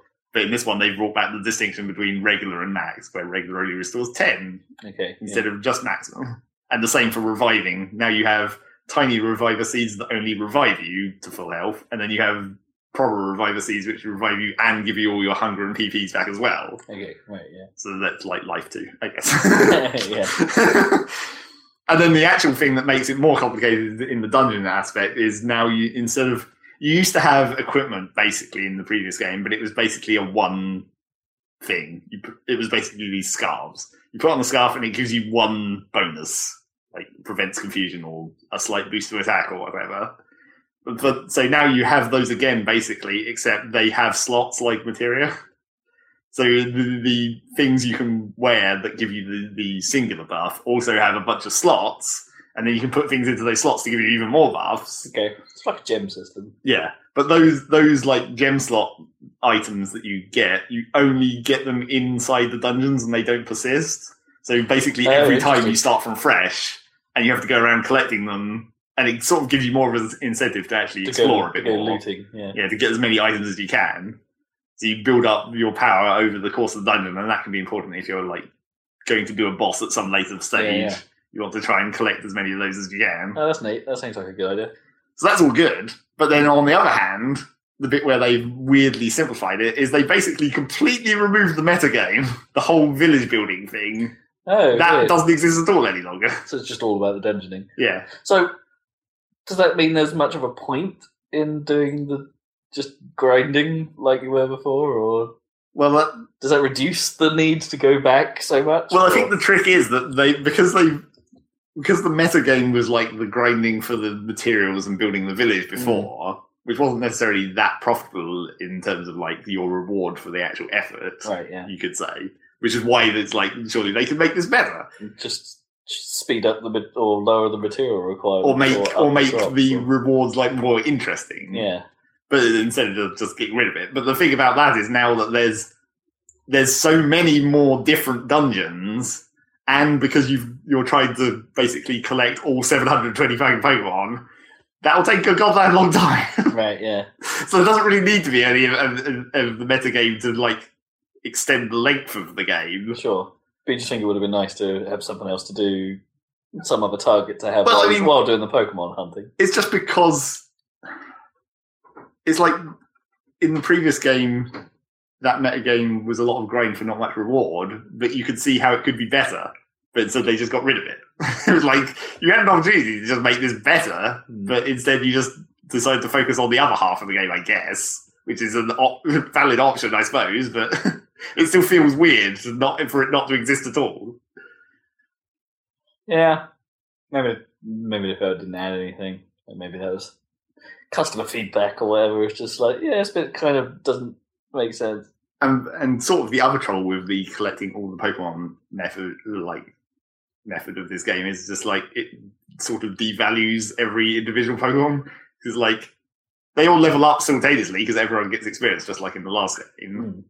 So and in your team, or no, everyone, all of them. Okay. So that's a bit odd. There's no real reason to take any one specifically apart from like type advantage. So if you know what you're coming up against in the dungeon, you can be like, oh, well, I'll just take all fire types because this is a grass dungeon or whatever. But that then doesn't mean you have to pick any one particular that you like. Yeah, you don't have any commitment to any one specifically. And it even sort of incentivizes you to do that because occasionally there'll be free Pokemon on one day where it's just like, these Pokemon are motivated, so take them and you get bonus experience. It's like, well, I'll just take them. There's no downside really. They're just free Pokemon and they're all more or less the same level. Yeah, that to me, that strikes me as a bit of a problem. Because I quite like the whole, you get invested in your character thing. Yeah, that's why build a team. That's why games like SteamWorld and XCOM work in some capacity, right? You sort of, everyone's individual leveled based on their performance in the missions, right? So it's like, that is part of the reason for you to then think about that stuff. To like, I'm going to use this. I'm going to use Harry because he's a ridiculous sniper. I'm going to use this guy. It's not that I can't train another sniper. It's just that he's my best. And he's already got levels. Yeah. But it's basically the same thing that we were talking about before the podcast about Pokemon, which is like at the point where you've got 720 Pokemon, that's like too many. He's like, especially in this game where there's not as much differentiation, there's no reason to differentiate because you've got like oh, I've got 20 fucking fire types to choose from. I don't pick any three I don't really get. Yeah, I can see a point. Maybe it just sort of starts to feel a bit like an arbitrary number. Yeah. To a point. And also, I was kind of even more disturbed by it when it's like Disturbed. because when you look at the like connection map where you're trying to collect all the Pokemon, and it's like I can't remember. I think I've like collected like 150 odd, and I've met like 400 or something. And then the connections are spreading, and then you do missions. And that's how you collect more. So in order to actually get more, you do have to do the missions, or just there's some way you just talk to them and they're like, oh, now we're connected or whatever. Well, but you get them. But then at some point I discovered that it's not even just 720 Pokemon, because for no particular reason, this game for some reason also makes distinguishment between... Distinguishment. I like that. Yep. It makes distinguishment between, like, males and females.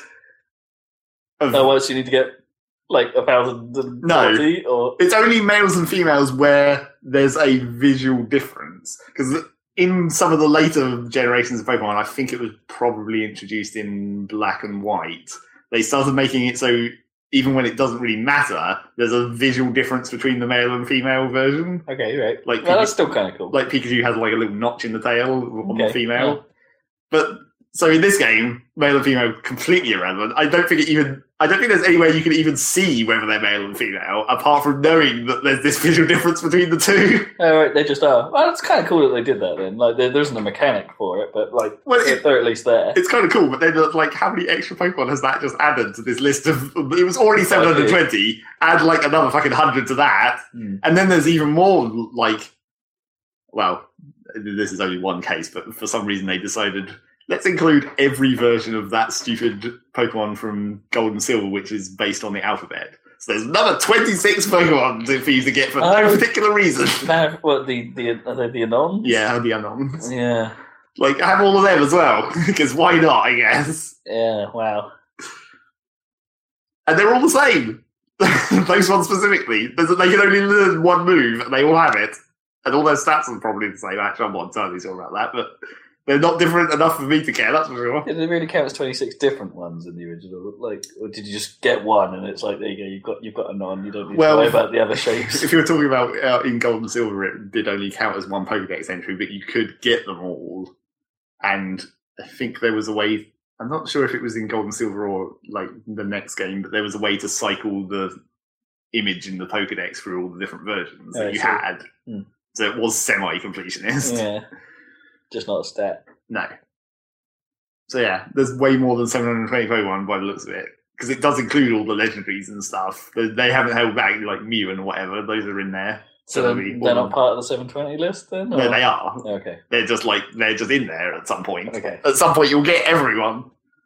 So yeah, that's a lot of fucking missions. I'm all about that Zapdos. Yep. Still love the Zapdos. He's such a spiky bird. Such a spiky bird. So spiky. So it's such a badass. Although, everything else in Pokemon is a little bit flouncy, right? Like, not all of them. Zapdos is a badass. But sort of contrary to that, everything that I just said, you don't actually have. It's not a 1-to-1 ratio. Like, you don't do one mission and get one Pokemon. There's a lot of cases you'll do one mission and you'll talk to one Pokemon, get the mission for that Pokemon, and then once you complete that mission, it'll be like, oh, here's all my friends as well. Oh, I see. So it's just like, oh, you get like 5. Okay. Yeah. So there's probably that just sounds so wrong the way you describe it. It's like, do this mission, you get me, and I'll bring my friends. It's just pretty much how it goes. It's Pokemon soliciting. That's really weird how you can they'll be bad. You do missions where it's a trap. Where it's like it's a trap. You walk into a room, it's like, it's a trap. This evil Pokemon has lured you in here, and then fight a bunch of its friends or whatever. Who's that Pokemon? It's a trap. Keith David. But you'll do that. You'll beat Arnold. Yes, Arnold. You'll beat the trap, and then like the bad guy will be like, "Oh, it's still coming to you, I guess." They only care for that one time, and then they're like, "Oh, I guess I'm good now. Fuck it." So yeah, I finished. They're all a bit. They don't really have conviction. No, that's what you're saying. Pokemon are quite like, no, I don't fancy losing again, so I'll join you guys. Yeah, I'll join the winning team. Yeah. So I finished it. You know, it still took quite a fucking long time because of the weird way it was slow for the first 2 thirds of the game, where and then like all the story happens in the last third. It did I think maybe it did too many twists. Really? Well, it's one of those things where it's like, oh, here's a twist, and then it's like, that twist didn't mean anything. The twist is that twist wasn't a twist. Well, no, it was just like here's a continuation of the same twist, I guess you could say. Oh, it twisted forever. It was more like betrayals, I suppose. Not to give too much away about the story, but it was just like there were several, and it was just like, don't trust that ghost. But then it was because of the way everything was crammed into that last third. It just seemed like they were coming too fast. It was like you only just got over the first betrayal. It's like, oh, here's another one. Here's another one. Keep going. It's Meowth, isn't it? It's always Meowth. No, it's not Meowth. But, that's right. But then you get to the end of the game, and there is one more decent twist, which was good. It's basically, if you played the previous game, what happens at the end of this game. Not even at the end of the game, really. I guess it's in the epilogue, like the start of the post game. That twist was like, I thought I knew where it was going. And it was like, oh, no, it's actually not like the previous game. That's cool, I guess. Still not really. Actually, I'd say the epilogue in this game is less good than the previous one. Because it's weird because they try and make, as in the previous game, they made it this whole epic trial of the epilogue where you're like, even though you've fucking saved the entire world, you still have this thing you need to do in the start of the post game. And they made that quite an epic trial in the previous game. In this one, they try and do the same thing again, basically, except it's not really as epic. It's just like 2 levels and then you're done. Okay. And it doesn't really. Just some mopping up. It doesn't quite have as much impact story wise in this one. It seems like it doesn't really matter. It's just like it is literally cleaning up. Yeah, it seems like it's a lot easier. You're just like, oh, I'll just go to the end of these 2 dungeons and then a thing happens. But it wasn't even a very epic thing, and then we're good.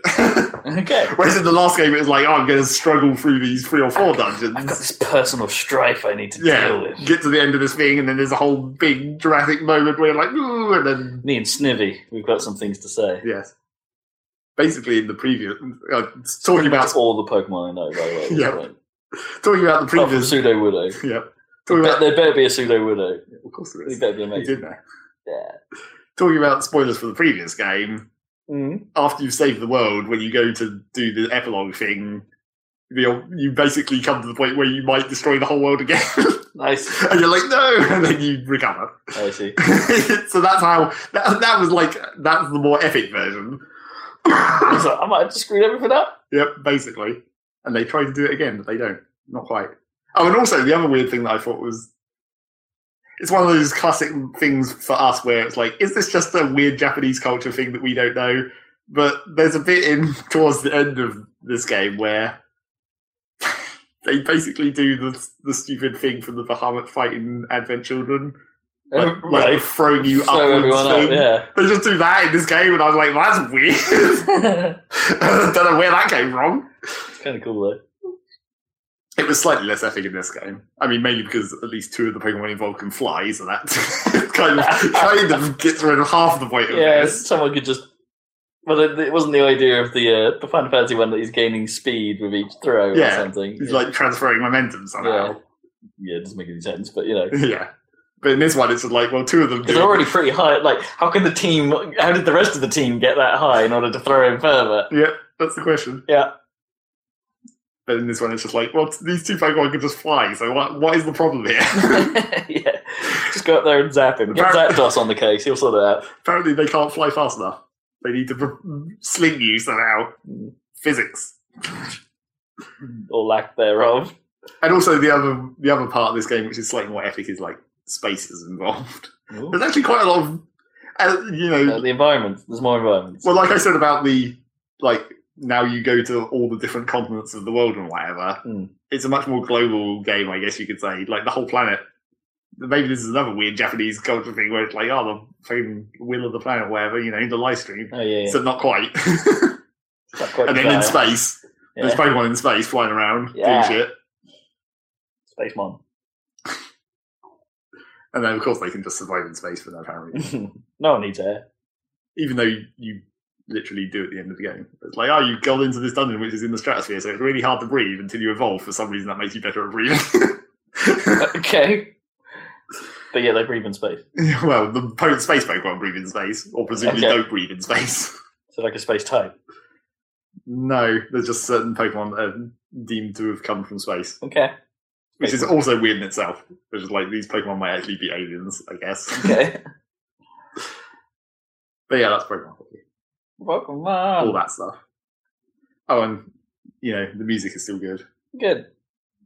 It actually also imports quite a lot of the tracks from the previous game. Okay. So what, you've just got a generally bigger soundtrack, that's a bit more varied, I suppose, as you're playing it. And there's also a few remixes of tracks from the older games. Oh, nice. Which, of course, I wouldn't recognise, but, But they're there. They have specific icons, so that's where I know. Oh, cool. I know they're from there.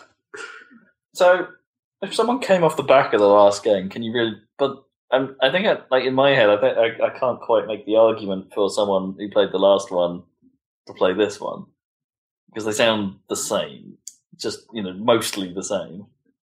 Well, it's just that Or is it, would you say, someone new to the series, so, play the first one, or play the second one, or if you've already played the first one, what do you say then?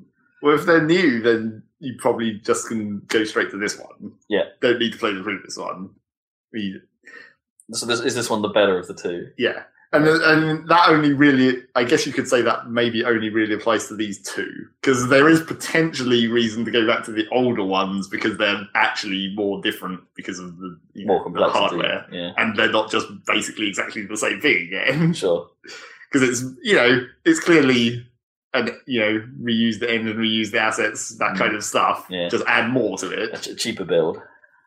So it's clearly a sequel, rather than the previous ones where it's like these are just games in the same style, I guess you could say. But then if you played the previous one, I guess, if you like the gameplay part of the previous one and aren't too worried about losing that whole metagame bit, then this game is just better. Better gameplay and more different dungeons, more layouts, more options. More. It's just more. All right. So Zach's official review is more better. Yep, more better, good. Very, very wow. Very much better. You got much else? Well, I also played a fair bit of City Skylines. No, yeah, I saw you get back into that. Is this with the expansion stuff? Well, no, I didn't buy the expansions. It was just because You just want to play. One of the expansions the second expansion came out recently, and that caused me to remember to play City Skylines more. Fair enough. I was thinking about the game, and then I was like, yeah, I should play that. The news of DLC made you just play the game and not spend any money. Yeah. Yep. Success.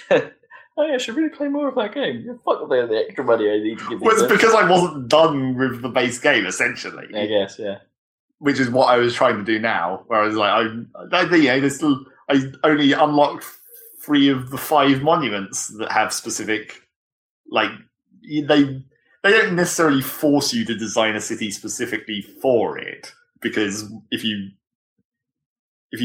make the unlock conditions in any city, they stay unlocked for all cities. Sure. So you only have to do each of the unlock conditions arbitrarily at random times. You don't have to do them sequentially or whatever. But I never got round to doing the last few unlock conditions for the last 2 monuments. So I was like, let's just go vanilla and go in there and try and make a city to fulfill the requirements. Except one of them is the unlock requirements for the monument are basically just make a really fucking big city. Right. They're basically build 10,000 squares of residential, build 10,000 squares of industrial, and 20,000 squares of commercial. And that's not easy. Not design, I guess that's build, isn't it? Yeah. It's not as easy as you think it would be. It's quite easy to do the residential one, but it's really difficult to do the other 3, especially in the same city. Because it's you've got 10,000 industrial, 20,000 commercial, and 10,000 offices. And for that, you're going to probably need 4 times as much residential. Yeah, sure. So you're making a really fucking big city. So I was like, obviously what you want to do is only use low density, no skyscrapers, maximum number of tiles per house. I guess, yeah. Got to force them to build small housing. So yeah, I've been trying to do that. It's still taking quite a while. But the trouble is that while I'm doing this, I'm thinking about mods. Because I'm like, as soon as I look at the road network and I'm like, these turning lanes are all fucked up. I wish I could change that, but I can't because I need to get these achievements, which you need to do without mods. I mean, certain mods apparently don't necessarily disable achievements. Oh, they're deemed okay. Yeah, they're deemed okay, but it's just like they're like cosmetic mostly, rather than mechanical. Yeah. But it's just like, even then, it's just like I want to do it vanilla. Yeah, because that's just what you do for achievements.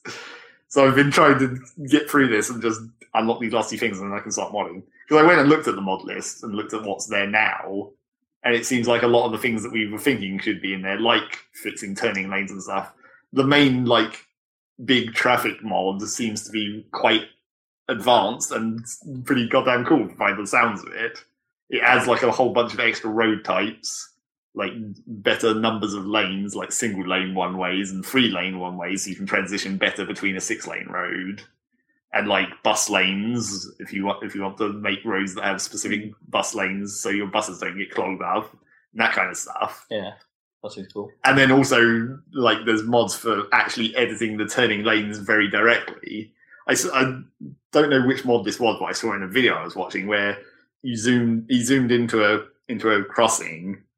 And then, it basically showed, little lines where it, pointed from each incoming lane to each outgoing lane. You could draw which, tie each of the ins and outs together. So you can say, this lane goes across on the left and this lane goes only across or whatever. You see, that's only cool if it starts actually drawing, little arrows on the floor. Or, to show you the lane. It modifies the actual tile, the road markings. Okay. Cool. Because, that's not too complicated. Yeah. But it also, it seems like you could lay it out a lot better. But then again, as we said at the time when I first talked about this, that's a fucking lot of micromanagement. Yeah. To zoom into each individual junction and be like, no, this way. But that's what people do, man. Someone's got to do that job in real life. Yes. Might as well be you. I was very tempted to see if, because I hadn't installed any mods, but I was very tempted to see if the one that basically just gives you length and angle numbers when you're dragging roads, whether that one works with the achievements, because that'd be well useful. It's then you don't have to guess. You just be like, I made this one 500 foot long. Although technically you can do that by just the value most of the time. If you're just money, if you're just drawing on flat terrain, it's that road was 1,000, so this road which is also 1,000, is the same length. Yeah, I guess if you know the rate, then that's not a problem. But then the angles and the angles is obviously useful for doing stuff not just angles. Where if you're doing a Y split and you want it to actually be a right angle in the middle, sure, that's usually helpful and kind of difficult to do by standard. But then there's also, if you want to make properly spaced smooth curves and stuff, where it's you can actually measure the radius and work out exactly how to draw it, rather than just keep doing it over and over until it looks right, and then maybe it isn't. Which is the problem I had last time I tried to make a circular scene. Right. It's a lot of messing around, drawing it out and trying to remember where it's this thing was a radius of 20, so I'm going to go 20 up and then join them with a perfect arc, which means I have to draw 20 out and then 20 down to make the right angle, which forms the curve. I see. Because of the way you draw curves in that game. Yeah, I can see that. So yeah, maybe at some point I'll get to the mods. I don't know. Maybe at some point I'll get to the DLC. Who knows? You see what their tagline was for some of the DLC? This is the winter of content. Yep. It's pretty good. Except it's not really. It's the winter of one DLC, which is also based on winter. So was it 2 now? Yeah. Yeah. The nighttime one and the winter one. Yeah. I think they tagged the second one as Streetcars to Desire or something. Something to do with a streetcar named Desire. Yeah, they have trams. Streetcars. And that was one of the weird things that came from mods. They ported in the slightly better public transport UI from a mod. Oh, okay, cool. Where it doesn't actually really help that much. Basically, it means that when you click on the public transport overlay, you can open up a full list that shows you all the routes and their colour and their name. Okay. And you can name them from there, which makes it slightly easier to keep things under control. And you can toggle visibility on them all. So if you've got a bunch overlapping, you can see only the ones that you want to edit at the time or whatever. And that's slightly better, but it's still operating on the base systems, which means that what I actually want is inevitably it will be in the traffic mod, but what you actually want is like direct control of number of buses on a bus route and that kind of stuff. Because it auto generates it based on the number of bus stops, but that doesn't work. A lot of times you'll be like, I'll just have to make the same route 3 times on top of itself because I need 3 times as many buses because there's so many goddamn people along this stretch. I mean, with 3 bus stops in a row. No, they go exactly on top of each other. It basically uses the same bus stop. Right. Because obviously you can do that for multiple routes. It's just that these multiple routes happen to go to the exact same bus stops in the same order. Yeah, that's pretty weird. So it would only ever run 1 bus. Well, or as many buses as there are bus stops, essentially. Okay. 1 plus however many bus stops there are. Right, yeah. So if you wanted to double up for some reason, they have a super congested, 12 buses on this little free bus loop, you'd have to do it 4 times. Yeah, you'd have to lay it out more. And weirdly, I'm not sure if it's at all relevant. It's because there's the day-night cycle now, even in the base game without the DLC. For no apparent reason, you can set taxes and budget per day not taxes. You can set budget for day and night individually. Oh, interesting. I guess as far as I can tell, there must be some difference in some scenarios. But as far as I can tell, there's basically no reason to do that without the DLC. Okay, gotcha. No, that's probably right. That's probably something that just ended up in the game because they visually added it. Well, yeah, but it's like you wouldn't have thought they'd leave it in there if it's not actually useful in any way without the DLC. It's just like extra confusion. Yeah, maybe. Because I was trying to figure out... maybe that was a mistake. Maybe it's not supposed to be there and it just sort of like... I mean, there is possibly one reason, which is that if you have a solar power plant, now that they only operate during the day, you could make it so that your power budget is lower during the day because the solar power plant is on, so it's producing extra capacity that you don't have at night. I see, yeah. That's the only reason I can think of that. Or could you tax people more for power at night? Like, don't use so much power, we haven't got so much. That's not quite how that works. You don't tax people differently during the night. It's only budget. That seems reasonable, like you could. Energy costs are higher at night. There could potentially be a difference in crime rate during the day versus night, but it's not noticeable if there is. Yeah. That one seems like the most obvious one, right? You want the crime would go up, and also perhaps traffic accidents would go up. I mean, I think that is the case in the DLC because of those specialized nighttime specific commercial buildings like nightclubs and stuff. Oh, of course, yeah. I think that does actually have that effect, but I'm not sure that actually ports back along into the non-DLC version. Yeah. Because you can't build those zones, obviously, so that doesn't happen. Whether there's any day or night difference at all. Yeah, you'd think any establishment that would have some sort of cycle might affect that to some degree. Like if you had a burger joint that's open 24 hours, like maybe crime still goes up at night just because of night. Yeah, maybe. Whereas, a children's play area is probably not open in the middle of the night. Not that you get much crime there, I guess. No. There's balls. Plastic ball related injuries. And the other just someone runs in and goes, rah, right, steals all the balls and starts throwing them at people so hard. Yep. Black eyes on the increase. Assault all over the place. Plastic ball assault. The actual trouble with night is it's really difficult to see. Right. Like, you can't really build very much at night. It's legitimately the problem with the dark. You can't really build very much at night because you can't see what you're fucking doing. I mean, the mouse pointer has a little bit of glow around it, but not enough, really. Not like higher floodlights for construction workers. It's just like you need a construction mode or something where it's like, turn the lights back on. Yeah. Or up the gamma slightly. It looks nice at night, the lights and stuff. Although it does look a bit weird how, different grades of road have different coloured streetlights, essentially. For some reason, the 4-lane avenues have really orange lights for no reason. Okay. Most of the other ones are mostly white, like normal colour. Just the avenues are orange, which makes them really weirdly stand out. But, yeah, well, maybe some of that was a visual decision to make some stuff. I mean, yeah, it sort of gives you a sense of where your roads are. If you're doing construction at night, you're like, oh, that must be an avenue because it's got those weirdly orange lights. Yeah. And, the weather effects equally also make it annoyingly difficult to see, like the rain and the fog. Get out of the way! Of course. Want to see what I'm doing. But then again, relatively speaking, time doesn't matter in that game. So long as your budget is in the positive, you might as well just wait and have some more money to work with in a minute. Yeah, sure.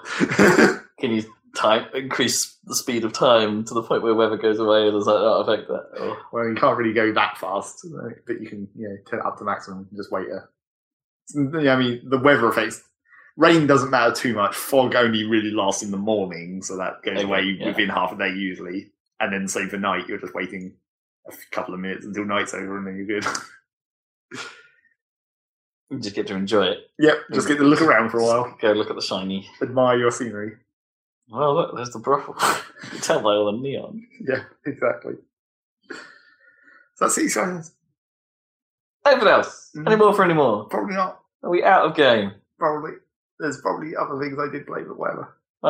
Zach, you can go watch a video, not yet, but eventually, maybe in a week, of Zach and I playing Broforce. Yes, I guess that's getting close to being next to the queue, isn't it, really? Because we haven't got shit in the queue. Yeah, I think there's another Sonic Heroes video to go up next, and then Broforce probably after that, so probably a couple of weeks till that goes up. Yep, we're well overdue to record some more. As is always the case, because we've never managed to successfully keep a buffer. Well, sometimes we do, but we're a couple of weeks ahead, so it's fine. So we played that. That was fun. Yeah. It was bizarre. Yep. And insane. Definitely was. That game is pretty much about the reveals, I think. To an extent. Or just the random stuff that happens during the course of a level. Exactly. It's like, oh, where did that fuel canister come from? No! It's just shooting and explosions. Yeah, shooting and explosions. Barely controlled shooting and explosions. Yeah, barely controlled is right. And the fact that, it's the fact that you don't pick what character you're playing as. Yep, that's important. It's really weird. It just gives you one, and it's like, oh, but this guy's terrible. What am I going to do here? It's like, I can't use Bro, or whatever his name was. Broganegger. I really can't remember what his bro name was. Oh, the version of him with the chain gun, not the version with the rocket launcher.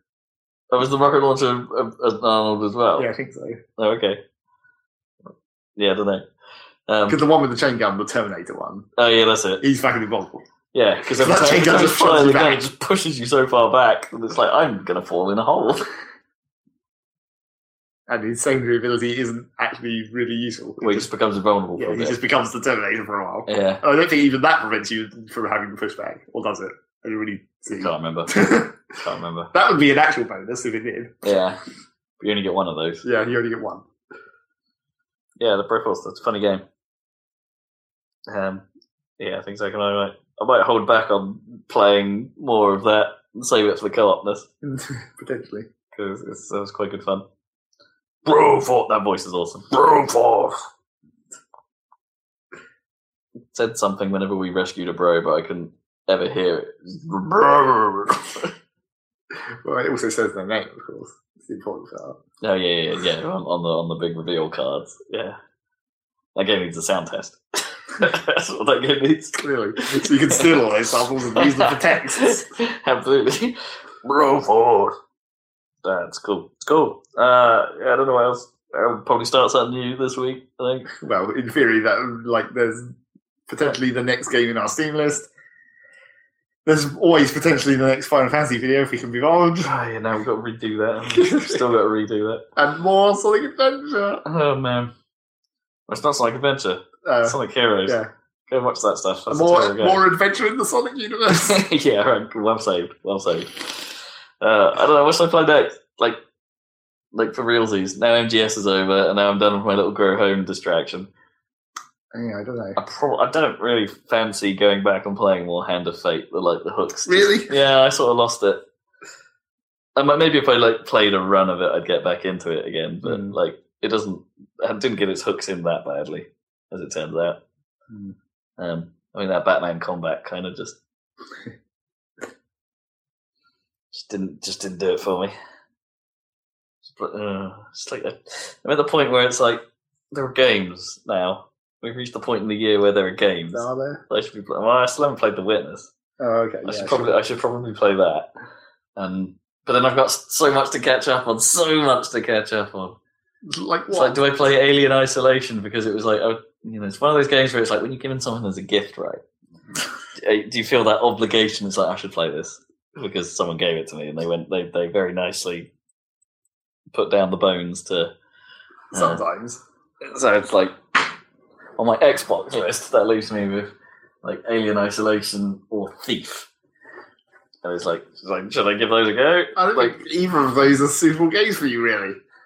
Well, I've been playing a lot of stealth, so maybe I've got a bit better at maybe what Alien requires of you. But I don't think you would Or like maybe it. Thief. No, I probably won't. If I'm honest, I probably won't. And but Thief is like meant to be quite a bad game, so I'm not sure that's going to keep you occupied even if you do start it'd it. be a palate cleanser. I do believe in the like gaming palate cleanse. Like playing something bad makes you appreciate the next game you play even more. That's only a good thing in your case if you can not continue to play the bad. That's true. That is true. Because I do tend to do that, and it's really dumb. I haven't gone back to playing WRC. No, I've managed to not play that one. It's still installed because I thought maybe we need to do a video of it. But we were like, right, these are the rally games you shouldn't be playing. Sebastian Loeb Rally Evo X is the other one that company did. Oh no, it's not got the X on the end. That's what I got wrong. It has no X on the end. It's just Sebastian Loeb Rally Evo. Okay. Terrible name. They evolved that racing franchise into nothing at all. Maybe. Mega Revolution. Yep, exactly. Well, they just evolved their faceless guy into Sebastian Loeb. Yes. And then he's going to evolve into Keith David. Yep, that's a twist. Keith David is an amazing rally driver. Oh, I don't know what we're doing. I'm just panning now. For some reason, you were. Thank you for joining us on this Happy Salad Cast. Yep. This Happy Salad podcast. Happy Salad Cast. That made sense, I guess. The Happy Salad Cast. Yeah, that's what it is. It's how we presented in iTunes. Oh, okay. iTunes. Turn off the recording. I'll say bye, I guess. We're going to go and eat pizza. Hell yeah, we are.